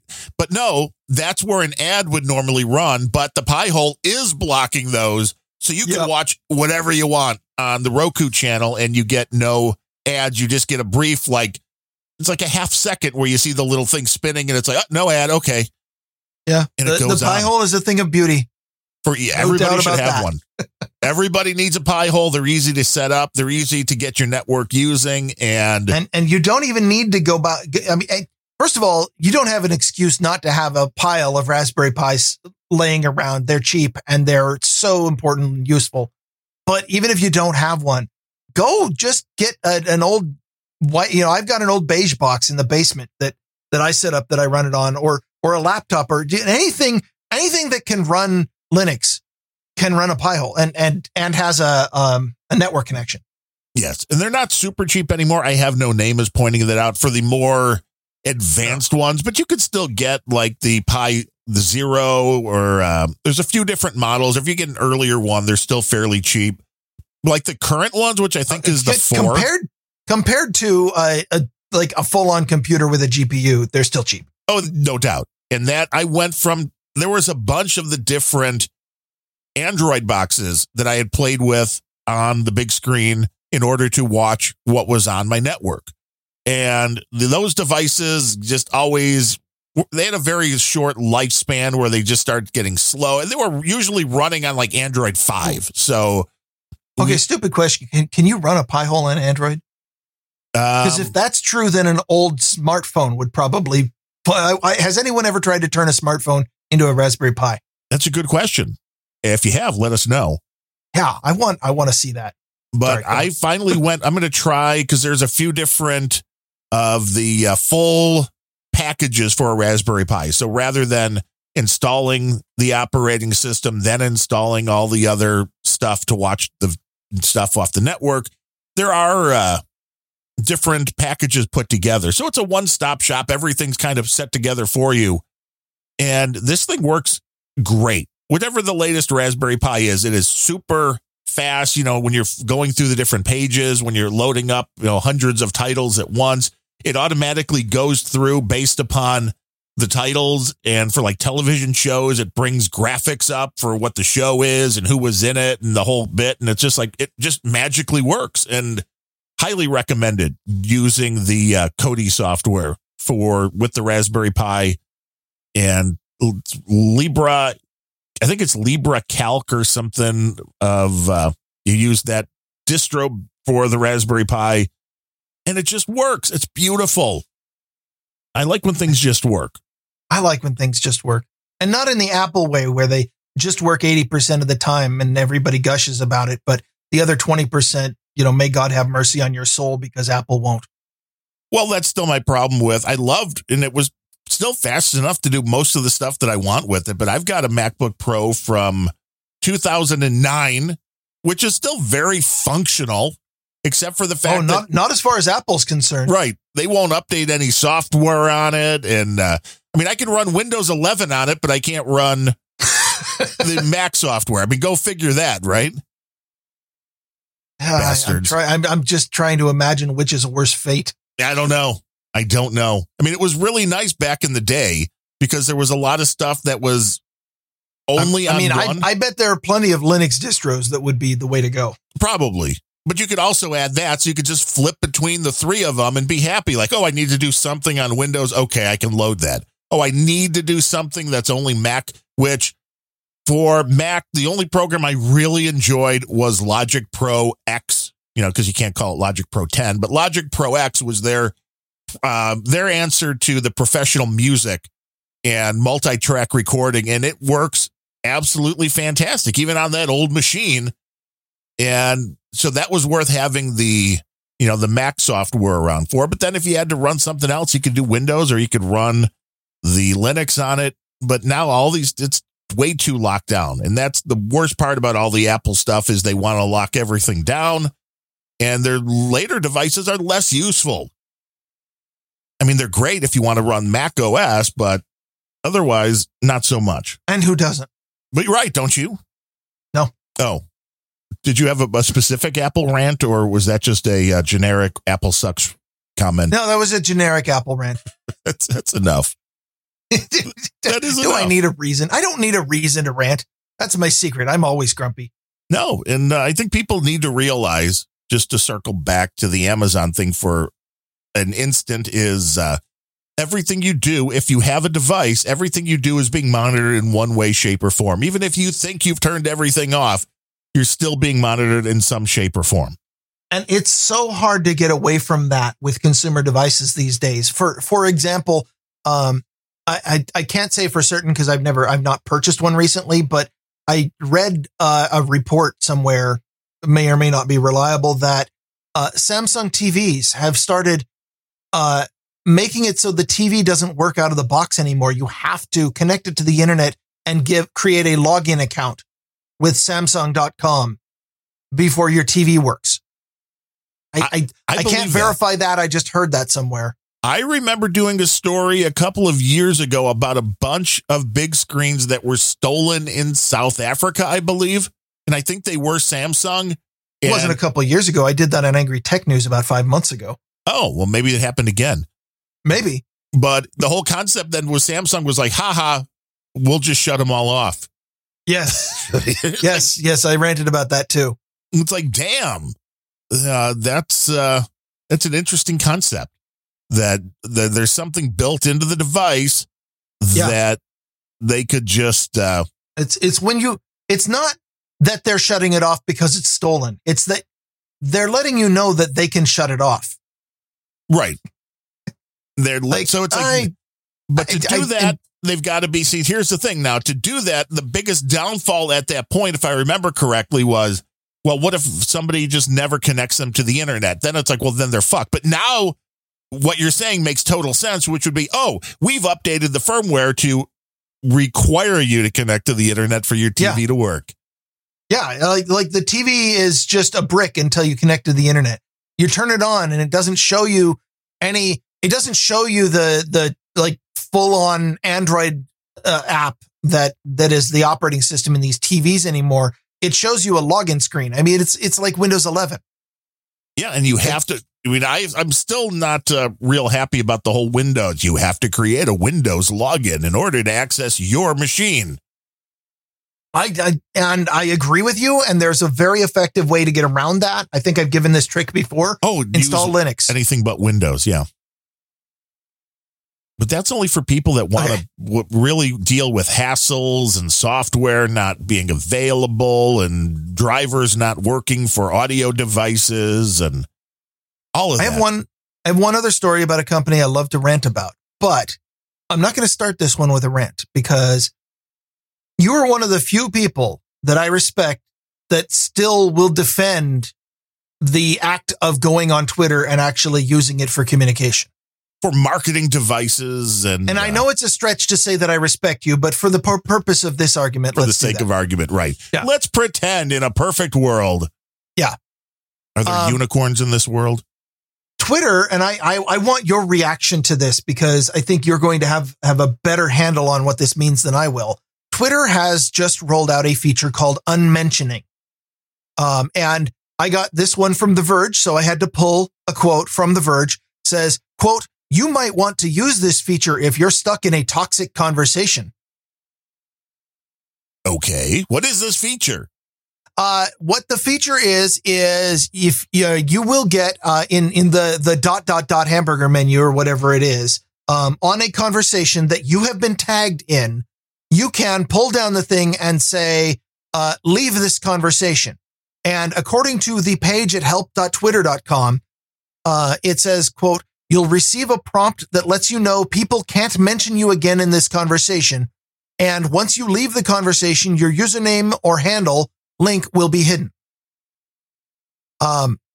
So what it's saying is, and this is a real problem on Twitter. It's a real problem on Mastodon too. Right. Trust me, I've been there. Right. Where somebody tags you in a conversation, but you weren't really involved. You just happen to be, especially if you're somebody who maybe does a show that talks about tech news, and then somebody brings up a link or a story about, look at this tech news story out here. And I'm like, I don't care.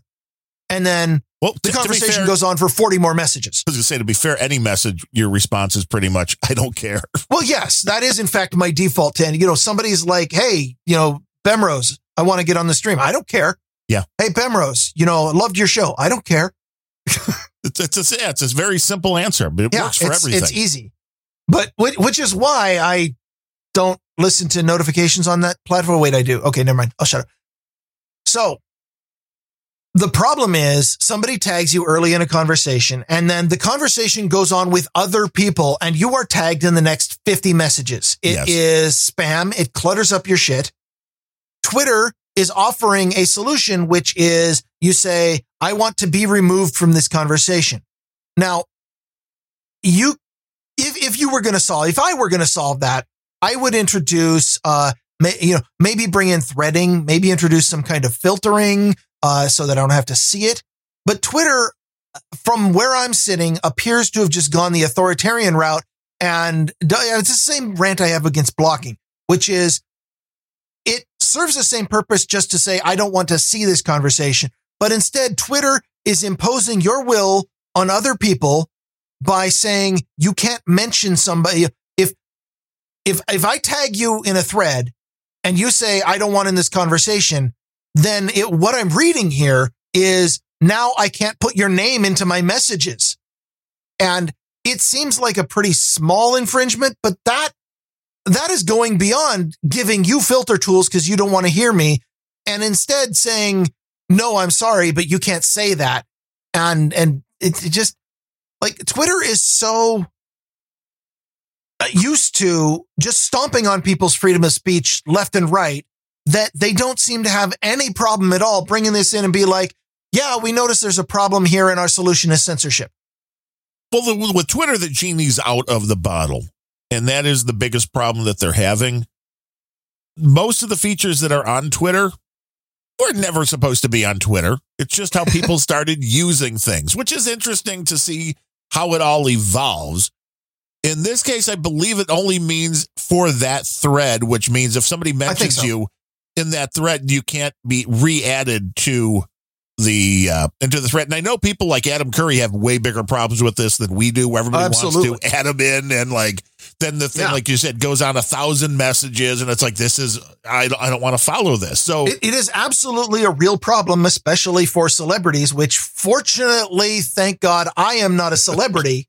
I don't have to deal with these problems. On Twitter, like Mastodon, I think you can still do mute this conversation, which would stop you from seeing. And that's filtering tools, and I approve of that. Right. Here's the thing that rubbed me the wrong way. If they are just saying, I don't want to see this conversation anymore, it's not even a story. I'm like, yes, awesome. That is a quality of life thing for people who really do have a real problem of being tagged in too damn many conversations. Okay, I get that. But the thing that rubbed me the wrong way is, they don't say, and again, this is, help.twitter.com and The Verge were my two sources. So already. Neither very helpful.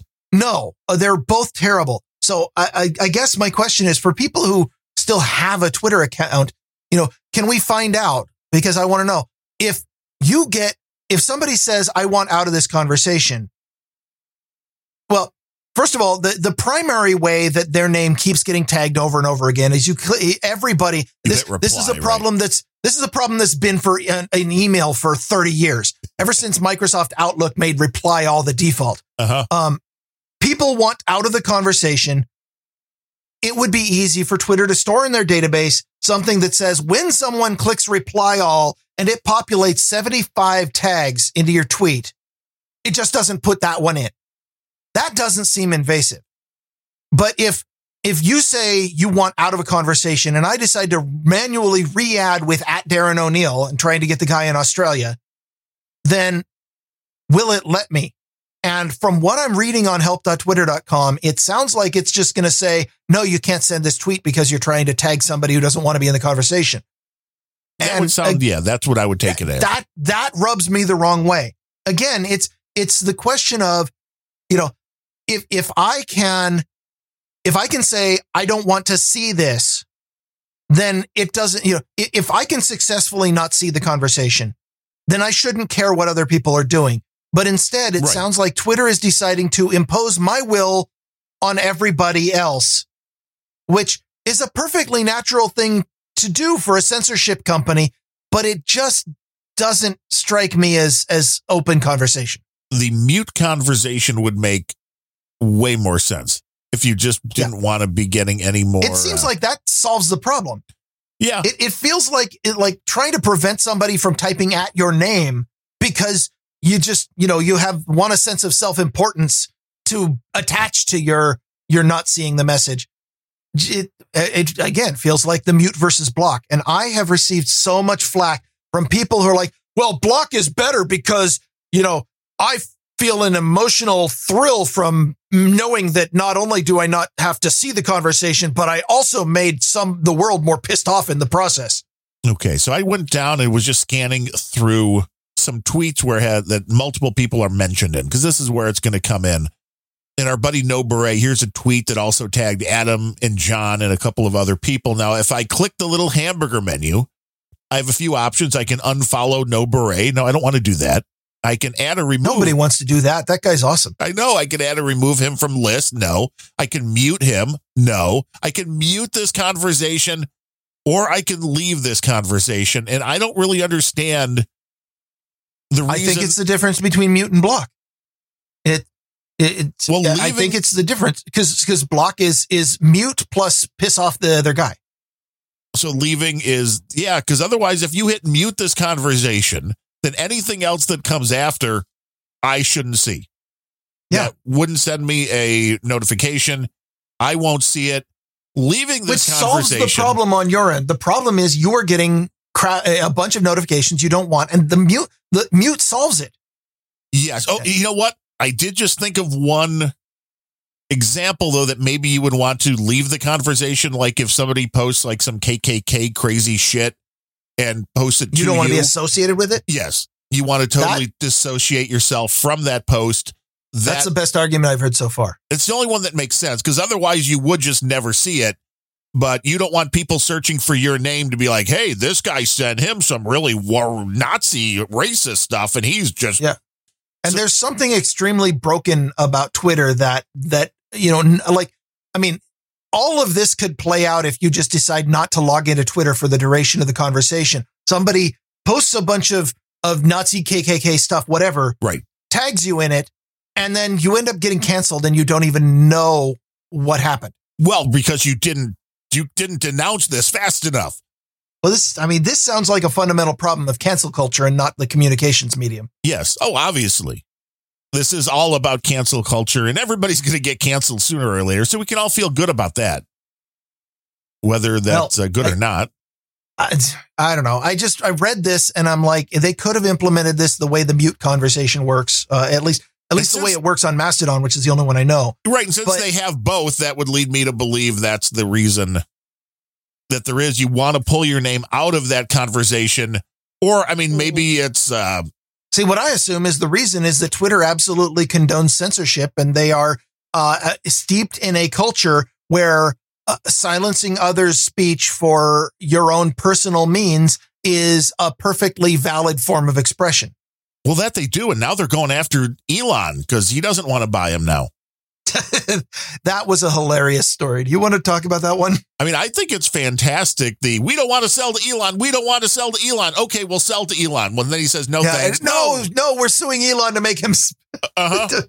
No, we have to make him take it. And I think the Podfather Adam Curry has a very interesting take on this, which is Elon did this whole thing just to mess with Twitter and to devalue he's always maintained that he was trying to destroy Twitter, and whether that was Elon's goal originally, he's doing a pretty good job of it. He is. He's not that he didn't have a lot of help from Twitter. The interesting thing is, though, that all they had to do was accurately give him some information and the deal would have gone through. Twitter saying that they, from their research, that they believed that only 5% of their user base on Twitter were spam or bot accounts. That to me is laughable, because if I just had to guess just by perusing them, I would guess it's like 30%. If I may clarify, when Elon started this whole thing, Twitter was already falling into a trap of their own creation. And I don't think that telling the truth to Elon would have solved the problem for them. And the reason is the SEC filing back in January, was it?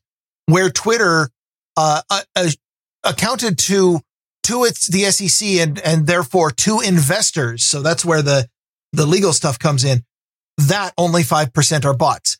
And the moment that you say a statement like that, you had better be certain it's true, or you're in some serious legal deep shit for lying to your own investors. And they could have come out and said, yeah, we're 35% bots, and their advertising would have collapsed. Or they could say we're only 5% bots and their advertising would hold up, and maybe they can get away with lying to investors and quietly try to create tools that maybe make it so they're not bots if they feel like doing the work, or just cover it up indefinitely. But I think, and I don't know if this was Elon's original plan, but it certainly falls in with Adam's assertion. Elon came in, and once Elon started the process, they were going to be found out in that lie. And then the only question is, do you cop to the lie and face investor and SEC backlash? Do you cop to the lie and face the complete collapse of your advertising revenue model? Or do you just keep pushing and pushing and try to keep it covered up? And Elon was not interested in the bullshit of the latter solution. So I think by the time he came in, they had already screwed themselves. Well, I was most interested, because I haven't been following Twitter this closely to look at their bottom line, but on the last No Agenda, Adam Curry mentioned that they're still losing money every quarter, which it's like, okay, this is now you're asking the question, like, if they're still losing money for a Silicon Valley company over a decade years old. So this isn't a brand new company. This is with hundreds of millions of users. Yeah, probably. You know, the place every Silicon Valley company tries to get. Yeah, the most used social media, I believe. Maybe TikTok has eclipsed it by now. I don't know. But probably the most trafficked social media. So, of course, it's worth something, but you can't make money at it. That's an interesting question. And I didn't even think about the fact that, okay, if Elon does take over, though, if they force Elon to take over, how much does Elon have their nuts in the ringer if he does an internal audit and is like, 40% are bots. So the people that told you it was 5%, that all of you people who had invested in this company. Then, I don't understand. Like, if the goal is to maintain that lie, which I feel like they have to, because for that lie to come out means a horrible scrutiny from the SEC, who already, like the government, even the Democrats who are fully supported by Silicon Valley, are turning on Silicon Valley and saying, hey, you guys are kind of evil here. And the government is supposed to have a monopoly on doing horrible things to the public. When I brought that Amazon story earlier, the one who sent the letter to Amazon saying, how much are you guys screwing us for privacy, was Ed Markey from Massachusetts. Massachusetts has not elected a Republican in 50 years. So Ed Markey is a Democrat and is the one who's coming out and saying, Amazon, what the hell? So trying to face further government inquiry, facing a backlash from your investors because your company's not worth what it was, and facing the collapse of your advertisement model as the advertisers go, what have we been paying for all this time? I don't know why Twitter came around and decided to sue Elon to say, go through with it. He gave them an out. Their best play at that moment was, okay, fine, you're not buying. Let's go back to business as usual and pretend like nobody saw under the kimono at any point. Right. Nobody But no, knows there's Elon's more. going to fucking run Discovery and get everything that he's been like. The entire reason he pulled out is Twitter was not forthcoming with their information. Now with this lawsuit, he's going to have lawyers come through and say, you are now legally required at threat of gunfire to give me the information I was demanding in the civil thing before. And that is not the number that Twitter wants to give. If what everybody seems to know, I mean, again, we haven't seen the actual data, but we've seen Twitter enough to know that it's like, it's way more than 5% that are bot accounts, that are fake accounts. That, I mean, I don't even know how many are accounts that just haven't been accessed in months or years, because that happens all the time fairly quickly too, that people just give up on it. And there's really hasn't been a lot of talk about how many accounts might be owned by a single person. I mean, I've got like double digits, I think. Single person. Are we talking like Mark Cuban here, or like which person? I'm just saying, like, how many accounts any one person may have. That, you know, I have had one for multiple podcasts, different websites. So, I mean, if I go back and look, there's a lot of abandoned Twitter accounts that I used to use that I no longer use. I've repurposed some because you can do that. So in the official results, I'm certain that they wouldn't mention that as bots, because obviously, you know, at least as far as Twitter's concerned, you're not a bot, I don't think.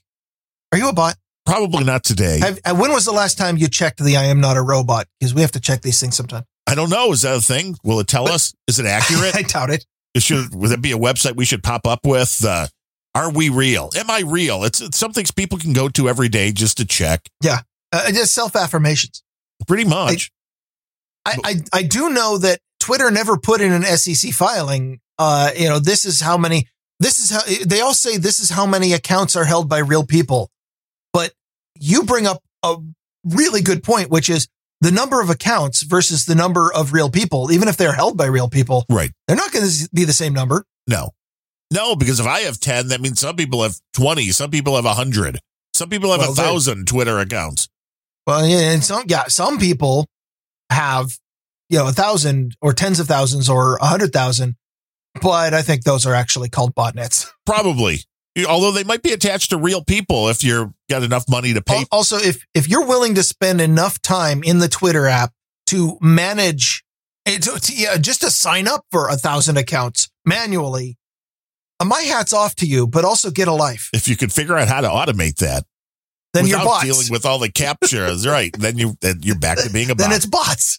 And that's what a lot of it is. And I'm behind Elon on that. And, you know, as we have said, with any of these social media things, Elon's got enough money to roll his own. Why doesn't he? The only argument that really holds any water is the argument that we've used, which is, why are Amazon and eBay and sites like that so big? They were first. Yeah. That's the reason why. And Twitter, okay, if I go do a Twitter clone, how do I get everybody on Twitter to come over? You can't. So there is some value. If you really wanted to take that over, you have to buy Twitter. The method, actually, the Fediverse is doing a pretty good job with that. How do you get everybody to leave Twitter and come over to your network? Well, all you have to do is not ban them and let Twitter ban them. Right. Well, that helps. When Twitter bans them, they have to go somewhere. Go ask Truth Social. Yeah, well, that's it. I mean, Trump thought he was going to come out strong with that, and not so much. Not so much. Well, I know they're in trouble, but I haven't really been following. Are they just in trouble because nobody cares, or are they, like there was hint of a scandal? I just don't know if it's a manufactured scandal like Russiagate, or if it's actually having problems. I can't quite figure it out, or don't have enough data. Okay, then we're not the right people to talk about, are we? No, but that never stopped us before. That's true. But we do have a few people to thank. I mean, I know we're a value for value show, but we're not we're going to read your ad for 33-cent show. Or are we? I don't know. It's hard to tell. I'm not planning on it. We did get a nice donation in during the show from Darian Rundle, who I believe donated in the past to Grumpy Old Ben's. And he says, okay, you knuckleheads, you get my donation. Need jobs karma so I can send more. So, I mean, you and me both. Yeah, I don't know what his Do we have Jobs Karma? I mean, I can give you a. I think that's bullshit. That's about all I got. That's as close as we come to karma. Or I got rock and roll, motherfuckers, rock and roll. I mean, there's that. I mean, that's kind of like karma. But we hope you get a gig. It's a interesting time. Yes. I wish you luck. And you know what? Actually, you get luck. You are going to have it because you donated to Grumpy Old Ben's. That is all the karma you need. We don't have a fancy jingle for the karma. We just know you are getting Dude Named Ben karma, and you are going to land an awesome job. This shit's going to happen. Let's do it. Do it. Oh. Yeah. And then once you get that really awesome job, if you can send some business my way. If you can hire Ryan, he's a great programmer. He works in his underwear, but you don't have to watch. And it's 2-for-1 deal because you get a cat with it. Oh, well, that's a bargain at any price. But also coming in at the monthly $2.93, which has been going on for like 2 years or so. Brian Hall. And we appreciate that. He was one of the early ones in Grumpy Old Ben's. We always used to say, just a small monthly donation is great. And there it is. There it is. And then CSB, of course, he comes in with his 15. I thought this was the greatest thing ever, though, in this. Before Darian came in, and we thank him for being the executive producer, number one on the list today. CSB's 15,033 sats was $2.92 right before the show started. And Brian Hall always comes in with $2.93. So I thought that was fantastic that CSB was beaten by a penny. CSB just got upstaged because the crypto market is down. Yeah. That's remember the days when CSB used to be sending like $50 worth of Bitcoin? That was a much more beautiful thing. And now he sends the streaming sats to this show. He sends them to Curry and the Keeper. He sends them over to Podcasting. I mean, there are a lot more shows now that are, for a podcast listener, you got to be this is a golden age where there are so many quality shows out there. And there's a lot of really crappy shows out there, but you don't have to listen to those, which is the amazing part of podcasting. Yeah. It's not like cable where you get a bundle deal. But we appreciate CSB for supporting a lot of different shows. Yes. Yes, we do. For single-handedly keeping the network propped up in some cases. This is true. And adding content to all of them. But I'm still not reading your ad. He says, howdy, Ryan and Darren, but he spelled Darren Daren. He was talking about my other co-host. Oh, Daren. Is he like, sounds like a Bajoran or something? Daren. Yes, Daren, we will do this. More tech talk, please. Well, I mean, there was plenty of that today. There was. He says, I've actually, the one story I've got left is probably the geekiest one, or the most technical one. Well, we will be getting to that. But he says, Ryan, what kind of tech job do you do now? So this is hitting a sore spot. I'm a podcaster. Yes, he needs, okay, CSB, do you have job karma? And maybe CSB can do some job karma for you. He invites our audience to his podcast about artificial intelligence, which is a delightful show. It is a good show. It runs the and I hear about it on. I hear about it on other podcasts a lot. Well, CSB has realized that there are a lot of shows that will do marketing for next to nothing. Yes, and it's nice. And also, I want to point out, CSB called you out. He called you out. Oh, no. For letting me interrupt while you were trying to read his note. Oh, you mean like this one here? Like what we're doing right now. Yes. It is narrated, the show, by Gregory William Forsyth Foreman from Kent, which is in the UK, I believe, still. It's hard to tell. The UK, they're very confusing. Just enter into your web browser or any podcast app. How do you know it works in any podcast app, CSB? Have you tried them all, to be fair? Have you tried any podcast app? Does it work on my Zune? Do you have a podcast app on your Zune? I did back when I was capable of syncing files. Oh, those bastards. AI.cooking is where you want to be. And it is one of the better domains along with his cartoon website, csb.lol. I would kill. I mean, back in the day, do you remember you'd kill for a domain that was a total of 6 letters? .lol, yeah. Yes, csb.lol. And they're funny little doodles, so you just go over there.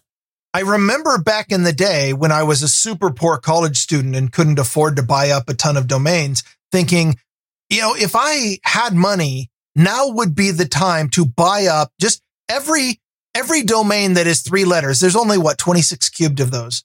True. Every one that is only 3 letters long and a .com, just buy them all.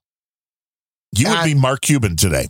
Yeah, I would. In fact, that's kind of what Mark Cuban did. It's the only important thing he's ever done in his life. Yeah, kind of. Also got a boostergram during the show for 16969 from Boobery, who says was trying to come up with something witty, but instead just going to state that I'm glad to be listening live to Grumpy Old Ben's again. Well, we're glad you're live, Boobery. So I also have on my list one from Phoenix. Oh, yes. Phoenix and Phone Boy. Phoenix and Phone Boy, a delightful show where Phone Boy has finally relaxed and slowed down and is delivering the content. It's incredible how much Phone Boy has slowed down, and he stopped the cocaine, I guess. I mean, I also liked his part in. I liked his part in the. Did you hear? It was after the Millennial Media. Okay, we had. Let me back up. We had 5 live shows in a row, back to back on Sunday. It was the biggest day the No Agenda stream has ever had. And there's a funny story about that because, first of all, we started the morning even before I got up with, and I'm fucking bragging right here. So put up with it. Pfeiffer and Fletcher doing the 2-hour folk hour. Yes. And I only caught the last few minutes of that, but I was glad to have finally caught it at all because, they do it early in the morning and you know how much I hate the mornings. They make me grumpy. But that show went live starting at 7 a.m. left coast time. Right after that was the rock and roll pre-show with some guy who plays a bunch of music. I don't know what his deal is. But it's a great show. And right after that was No Agenda. Immediately following No Agenda was the Millennial Media Offensive, which is the usual Up Next Live that we always do. They had the time slot, but I knew about those shows. And so before No Agenda, when Adam signed in and we were talking in the back channel, I said something, like, hey, this is a really awesome day. We've got 4 live shows back to back on the No Agenda stream today. What could possibly be better? And you, asshole, come out tongue in cheek and are like, well, what would be better would be 5 shows. And so Adam, right at the beginning, or during the first producer segment on No Agenda, is like, we have 5 live shows on the No Agenda stream today. I'm like, you just made me a liar. Well, I said you had a little bit of time to make that right. And so what happened was not long after, I got a message. Actually, I got a message from my wife who was at work at the time and says, hey, Phoenix wants to know if we have a slot on the No Agenda stream. She's got a new show. Okay. Well, first of all, Phoenix, my wife runs almost everything about my life, but she doesn't run the stream. It sounds like she does though now. So it's kind of what happened. So I pinged Phoenix. I'm like, what is going on? She's like, well, I got a new show I want to try out. And I'm like, and first of all, I'm thinking, and you want a regular slot on the stream? Most shows don't get a regular slot on the stream. Too soon. You've got to prove yourself. I'm like, let's apply the Sir Mathieu rule for just a moment. 4 shows plus. Where is that son of a bitch? He's gone missing too. Haven't seen him in the troll room in a long time. Given that Angry Tech News appears to be heading the same direction, I'm not going to give him too much crap right now. You made it over 4 episodes though. But the funny thing is, I was thinking about the conversation earlier where Adam made me a liar and said there were 5 shows. And I'm like, well, are you going to be ready today? Like right after Millennial Media?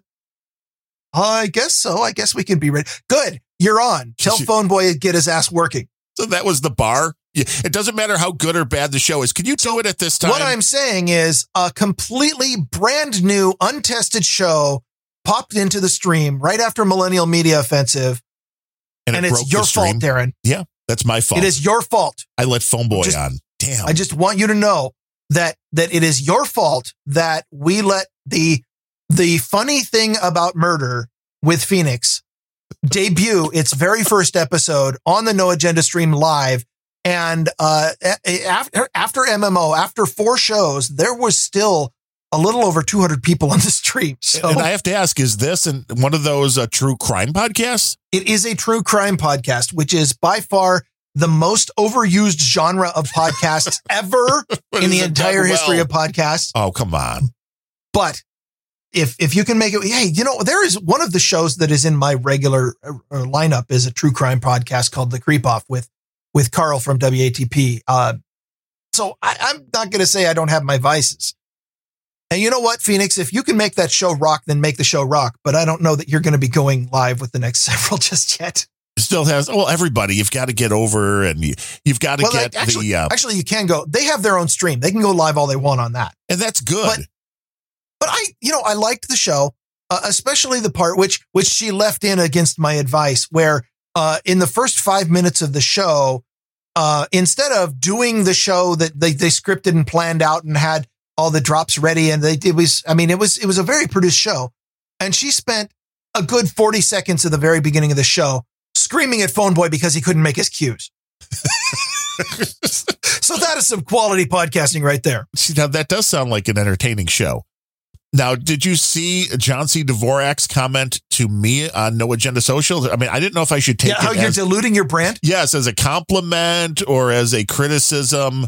That I'm like, hey, I do a lot of shows, so listen to them. I'd like some feedback. And it's like, well, you're diluting. I'm like, okay, but how? Because I'm doing 4 different shows, and then I counted. I mean, I don't count the Rock and Roll Pre-Show as a podcast. Does he say your shows are diluted with a T or diluted with a D? I think they might be both. They're diluted and diluted. So, I mean, it could very well be both. But I'm like, I'm just learning from Adam. I mean, Adam has No Agenda, which is 6 hours a week plus, which all of my shows combined are about 6 hours a week. But Adam's got No Agenda.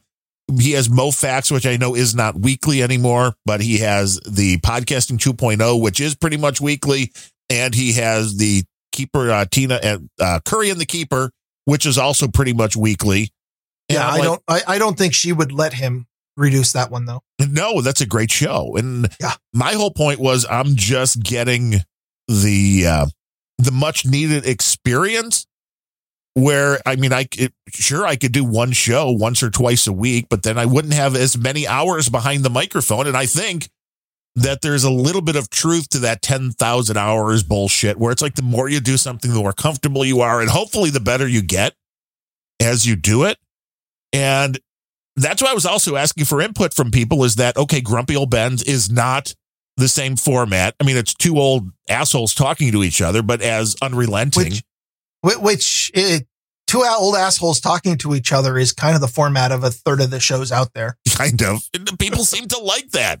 Yeah, it works. That's why it's easy to produce and it works. Yeah. And Planet Rage with Larry's a little bit different, and the solo show is a little different.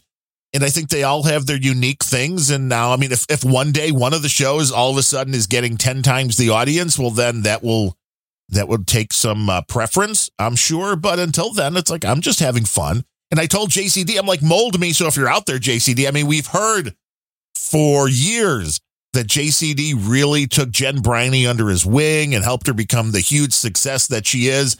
Which we should all really like give JCD a lot of, Yeah, we should give him some love for that. What the hell, John?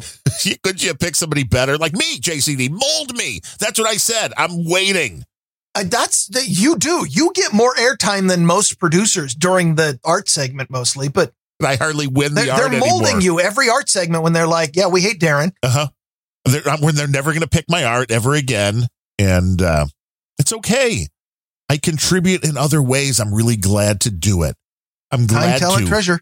I'm controlling. Right. Trolling is the 4th T. Yes. Well, they need to add the T, and we get the trolls way popped out. We get them ready to go. Yeah. And we appreciate it. Like Servo, he also just sent in a 3333 boost and said, check out. I was about to ask if we're out of that segment yet, because a couple more just came in. Yeah, check out grumpyoldbens.com. I heard that site's pretty good, Servo. Yes. And then NetNet, who he seems like he's having a stroke. He says, love Grumpy Old Svens. With Yosh and Stosh, pierogies for all. I mean, I do like pierogies. I do like pierogies. Are you Yosh or Stosh? I don't know what that means. Probably Stosh, because I am, part Polish, so that would work out. Okay, Ned, we need you to explain what the hell you're talking about, so go ahead and send another boost. Right, we can only you can only speak that way. And did we talk about the Booberry one? I don't believe so, but I was just going to go back to a post that Ned made in the troll room when he got here, which said, since work is getting in the way of me listening today, I would like to offer my take. My take is fuck Windows, fuck Bill Gates, fuck Steve Ballmer, fuck Clippy, and fuck server hardware. I added Clippy because fuck Clippy. So and why haven't we had Ned on as a guest on this show again? We should. We should definitely have Ned. It sounds like he'd fit. Yeah, he's got that Detroit attitude. The Detroit attitude. And Booberry, didn't we? No, I think we mentioned Boo. Didn't we mention Boo? Did we? What was trying to come up with something witty, but instead just going to state, I'm glad to be listening live to Grumpy Old Ben's again. Yes, we were really happy he was listening live and not dead. Yes. Our dead listeners boost a lot less. Yeah, and more importantly, I need him to keep doing that show of his behind the Schwems. Right, the Schwems are great. Yeah. Loveislit.radio or something, right? Is that what his is? Something? Yeah, we're terrible at plugging. It is. But there was another one I didn't hear you say from Sir Spencer. I don't see a Sir Spencer. Oh, I see a Sir Spencer boosting for having my own bank and payment processor running on the Lightning Network. Nothing to advertise other than my love for the Grumpy Old Bens. Have to scroll. Oh, well, we appreciate that. Even if I didn't get it on the Instagram, you might not have got it yet because I actually have something I'm extremely happy with Sir Spencer about, and I didn't even realize this was happening. But apparently I was missing some larger boosts to my nodes because my channels got all clogged up because I haven't really been maintaining them right. Yeah. And Spencer closed the channel to my node and reopened a much, much larger one, which means that because that is now the fattest pipe coming to my node, Spencer is probably going to end up getting a cut in travel fees from everybody who boosts my shows. Nice. So, but I really appreciate it. That's also probably why it got to me so much sooner is because there's a direct line. But I didn't get it in my Boostagram, Sir Spencer. I'm still worried because we were split for a while. There were two different. Other possibility is that Spencer likes me, but he doesn't like you. Let's see, that is obvious. I mean, that is very common. There's a lot of people out there like that. In fact, I would venture to say 98% of the people who listen to this show don't like you. So I get CSB and you get everybody else? Yeah, you can have CSB. I'll take But it's great. It's great, though, because we kind of partition because there's the people who love you and hate listen me and the people who love me and hate listen you. That's why this show works. It's something for everybody, really. And you want to support this show? Well, you go to grumpyoldbens.com/donate. And I will say, I just realized on satoshis.stream. Now, I don't know how it all works with your own node, but I've been using satoshis.stream to do this since we started taking any of the streaming payments. And I just realized that for every show, you can export a little, what do you call it? A spreadsheet. That's what I'm looking for. File. And it'll tell you all of your top boosters show by show. It'll show you when people were streaming. They do analytics for you. Yes. So I'm like, oh, damn, that's kind of nice. So we may have some more of that information moving forward. But now you can see if somebody's like logged in with their name, you could even see if they're sending something every minute while they're listening, streaming. You can see all the boosts, all the boostergrams show up in there.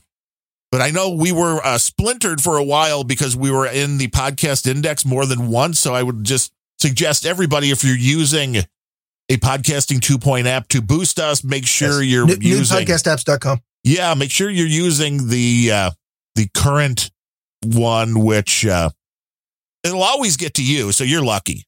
The half because you're using your own node, where the satoshis.stream, it may just be getting confused. Is it luck or is it laziness on your part that you're not running your own node? I mean, seriously. But do you have analytics? No. I do if I want to write a PowerShell script and run my own Excel numbers. Write that. Then I can move over. I have the raw data. It's a beautiful thing.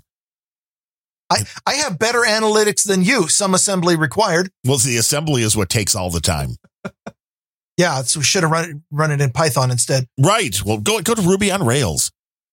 Yeah, if I want the number crunching to take 3 years. Yeah, I need to. So I'll export all that data for Grumpy Old Bens. Be interesting to see who we got on the line. And Sir Spencer, I mean, what happened, man? Where'd that half of my boost go? Where did it go into the ether? I'm always interesting when going to a thing like Satoshis.stream because they're doing the, the traffic routing at that point because everything goes to that one address and then they split all that up depending on what show it's for. And, hey, this is still all a work in progress, but it works way better than it really should at this point. Satoshi.stream probably is throttling you because they think because you have too many accounts and they think you're a bot account. It's possible. So it went to Satoshi's stream, according to Sir Spencer. Yeah, your trusted third-party service over there.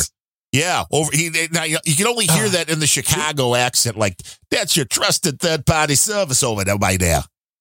Do we want to do more stories or close out the show or just keep chatting with the troll room on? Either way, I mean, what works? Usually, just for the record, for people who listen to this on the podcast, we usually do random banter with people in the troll room, but it usually happens after we stop recording. So the only way that you're going to get that most shows is to be listening live at the noagendastream.com on Wednesdays at 11 a.m. left coast time. That is 1 p.m. Central, 2 p.m. Nick the Rat. Which we had not actually decided, and I don't know if we have, that this is officially our time slot, but we seem to be doing it. This is what, the fourth or fifth in a row? Fourth, I think. We just keep showing up, and we just keep showing up, and for me, it's a matter of turning on the mic because the grump is always there. And I think Darren is always podcasting. Right. You have to capture it. You're like, oh, we doing a show? I'm like, I have content. I mean, that was kind of how it went this morning. I said, are we doing a show? Well, I don't know. Well, I have stories written up and Darren's mic is always hot. It never cools down. And I'm like, let me tell you about my bank. And yes, which was a good show. See, that was good content. See, we had content today because your bank screwed you. Yes. Thank you to Old National Bank. Those assholes screwing everybody else. But hey, it's good for content. If you like what you're hearing, support the show. The last thing I had in my notes file prepared was this one came in last night from Servo on Mastodon. And even if I don't always respond, I really appreciate when people send me stories, even if the story is stupid. I mean, then I'll block you. But this was not a stupid story. This was actually a concerning one. And it didn't make Angry Tech News, but it needs to be mentioned. It's a new vulnerability, CPU vulnerability called Retbleed. You remember, I want to say this was 2018 when Spectre and Meltdown came out. Oh yeah. When they realized that your hardware CPU was basically screwed and there's nothing you can do. That was kind of the gist of it. So that was, and I know I'm going to get real geeky here and you can forgive me or don't. I don't care. That was, it's called a branch prediction vulnerability, and it has to do with all modern CPU architectures. Once early on in CPUs, they would make the processor faster by jacking up the megahertz. That was when Moore's law was in its heyday, and it was like, well, this processor is 4 megahertz, this processor 6, this is 8, 10. Every new version to just jack up the clock speed. Somewhere along the line, they realized that physics was going to bitch slap them. And in somewhere in between 3 and 4 gigahertz, they realized, oh, our chips are going to actually catch fire. We've reached the melting point of silicon. We can't make the clock speed any faster. And they started creating all kinds of fancy tricks for trying to get more speed out of the CPU. One of those tricks that came in the last 10 years was CPU branch prediction. Is it goes kind of like this. Something like that. So CPU has cache on the CPU. It's a really, really super fast memory that the CPU can generally access in one clock tick. Comparatively speaking, having to go out to main memory, the chips, which are several inches away, which is a lifetime in clock speed ticks. It takes, it can take a dozen or more ticks to retrieve something from main memory. So what the modern CPUs do is they look at the next 100 or so instructions in the pipeline and try to predict which one of those memory things they can fetch. Because one thing they can do is fetch a bunch of memory at once, and they bring it into the cache. The problem is, of course, when there's a branch, and a branch is an if statement or a while or a loop or anything, a go-to in the code, where suddenly the next 100 instructions are no longer valid because we're not going to execute those, and we're going to do a bunch of other instructions somewhere else that they didn't think of. So the CPU's got new circuitry in there that would scan the next 100 or so instructions, try to figure out which memory to bring in, and look for, there's basically 3 instructions, jump, call, and return, that will cause the CPU to start executing code somewhere else. They're jump instructions or branch instructions. And it will scan those. And if there's a jump coming up, it hasn't even evaluated whether or not it's going to take the jump, because, you know, like if it's an if, there's a condition before it that tells you whether to jump or not. But it will simultaneously run the main line of code and the jump line of code at the same time, scan them, bring in the memory in from the cache, and that's called branch prediction. The idea is no matter which direction you go, whether you stay on the main line or you jump to the new line of code, you're going to have the memory in and it's going to run faster. So that was, I mean, that's a dirty trick, and it's really cool for processor makers. It's not something programmers think about much, but here's the problem. And this is what Spectre was about. And Meltdown was similar to it, but I'm just going to call it all Spectre because I've been watching James Bond movies. Spectre was a vulnerability where you would check. Well, okay. There's a problem where if the vulnerability is you write code that would be behind a branch you're not going to take. And, it would go out and bring in memory to the cache that you don't have access to. Now, you're never going to execute the code that reads that memory because the OS enforces it. But the CPU doesn't know anything about memory access. It just says, well, there's a branch here, and the branch says to bring in memory, and it'll bring in memory from code from another process. It'll bring in memory from another virtual machine if you're on a cloud server. The memory that's brought in, the CPU doesn't care. It'll just put it in the cache, and if you don't take that line, because the OS won't let you take the line or whatever, then it just flushes the cache, no harm, no foul, right? Makes sense. The problem is the vulnerability. The problem is that people discovered that if you time how long it takes to load a memory page and make it available for the code, even if you're not going to read it, then you can tell, depending on how much time it takes, whether it loaded from main memory or from cache. So if the thing you want is in cache, like if your wrong branch that you never took caused the branch predictor to bring the memory into cache, now you can try to load data from cache, and it will be really fast, or you will try to load in data that you think is the data, and it will come in. I'm not explaining this very well. It's very, but anyway, basically, if the data that you want but don't have access to has been loaded into the cache of the CPU, it takes less time to access data that looks like that, is kind of what I'm getting at. And I've studied the code that does this, and I'm still not explaining it well. But okay, you know what? I'm done trying to give to do the exploit. You need to branch. Dumb it down. Come on, man. Dumb it down. Okay. Let me go a little higher level. To do the exploit, your code needs to branch. And when Spectre and Meltdown were coming out, your options were jump or call.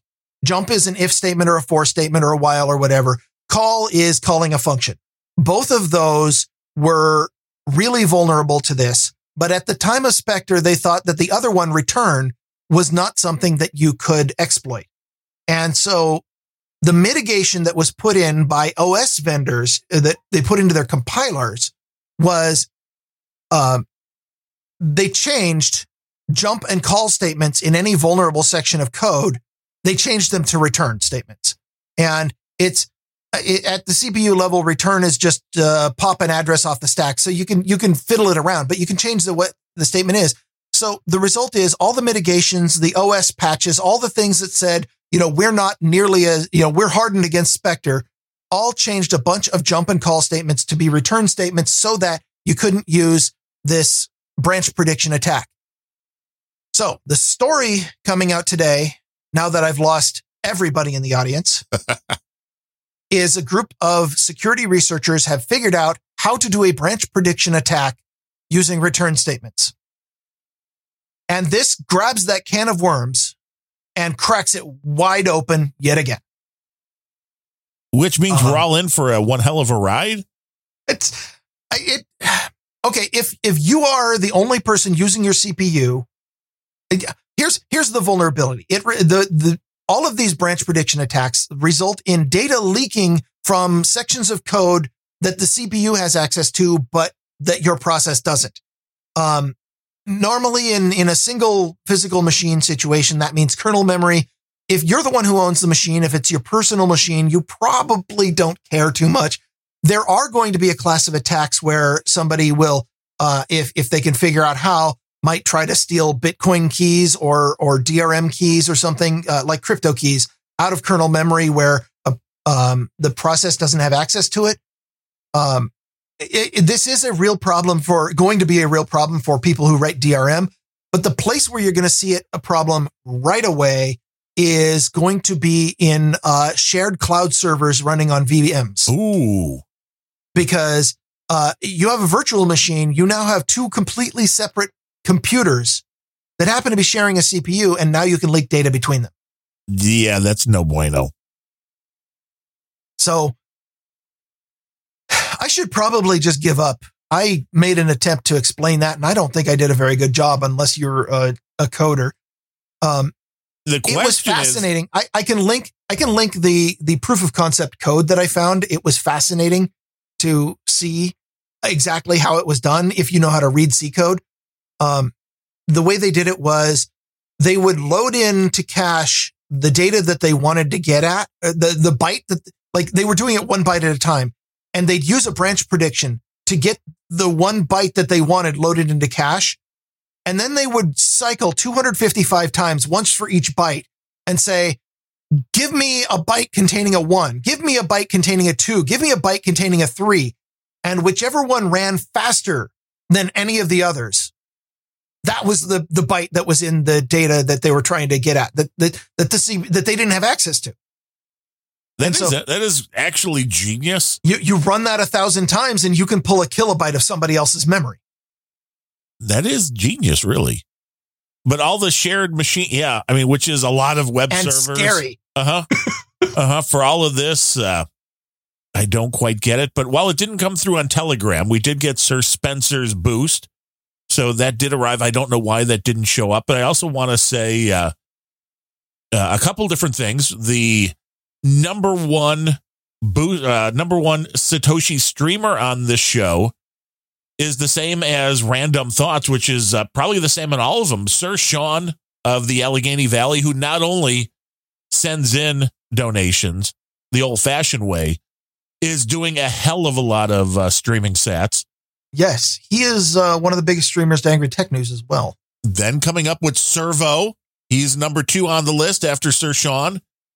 I will maybe argue that we left the producer segment, but go on. No, I'm just saying this is interesting data that I pulled up from the Satoshis.stream. This is all tech that we can get here. And I do have to mention, I think this is by law of Grumpy Old Ben's, that Guru Jay Finley is in the troll room. The only guru to Grumpy Old Ben's. Oh. So this is Who was it that Adam kicked dropping the hard N word on the last show? That was Blue Douche, whose reading comprehension has been compromised. Yes. It's the modem squawk that gets him every single time. Every single time.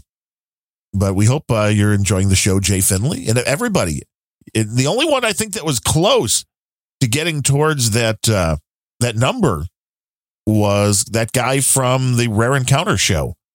Oh, yeah, Abel Kirby. Right. No. The other one. Yeah, the other one. Bill Gates. Right.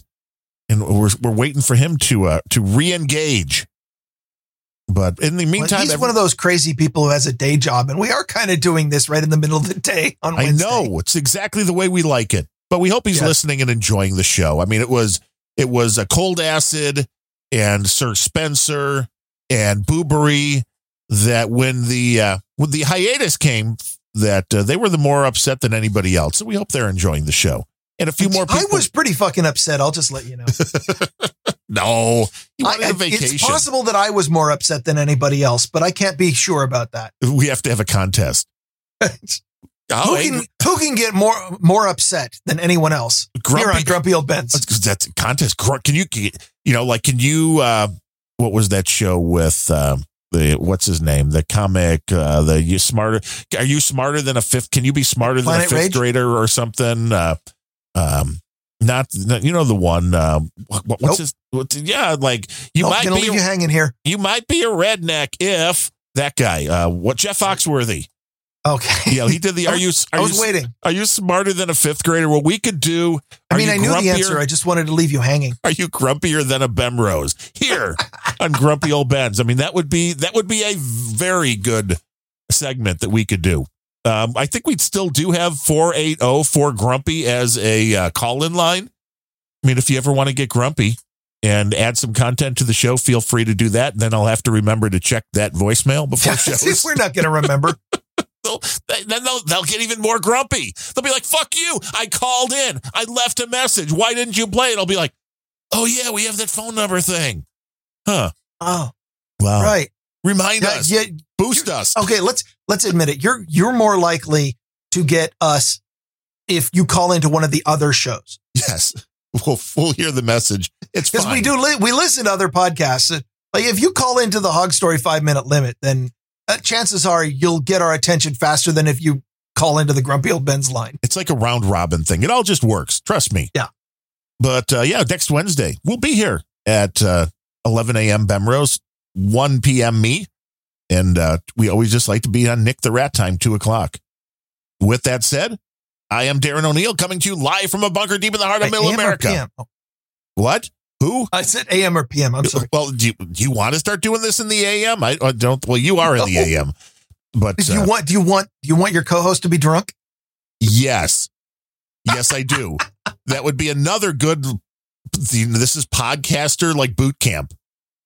But I will just say that I'm in a bunker deep in the heart of Middle America, just outside of Chirac, where at least I can get a hold of my money for now. And from America's left coast, where I should have thought of something to say, but I'm too grumpy. I'm Ryan Bemrose.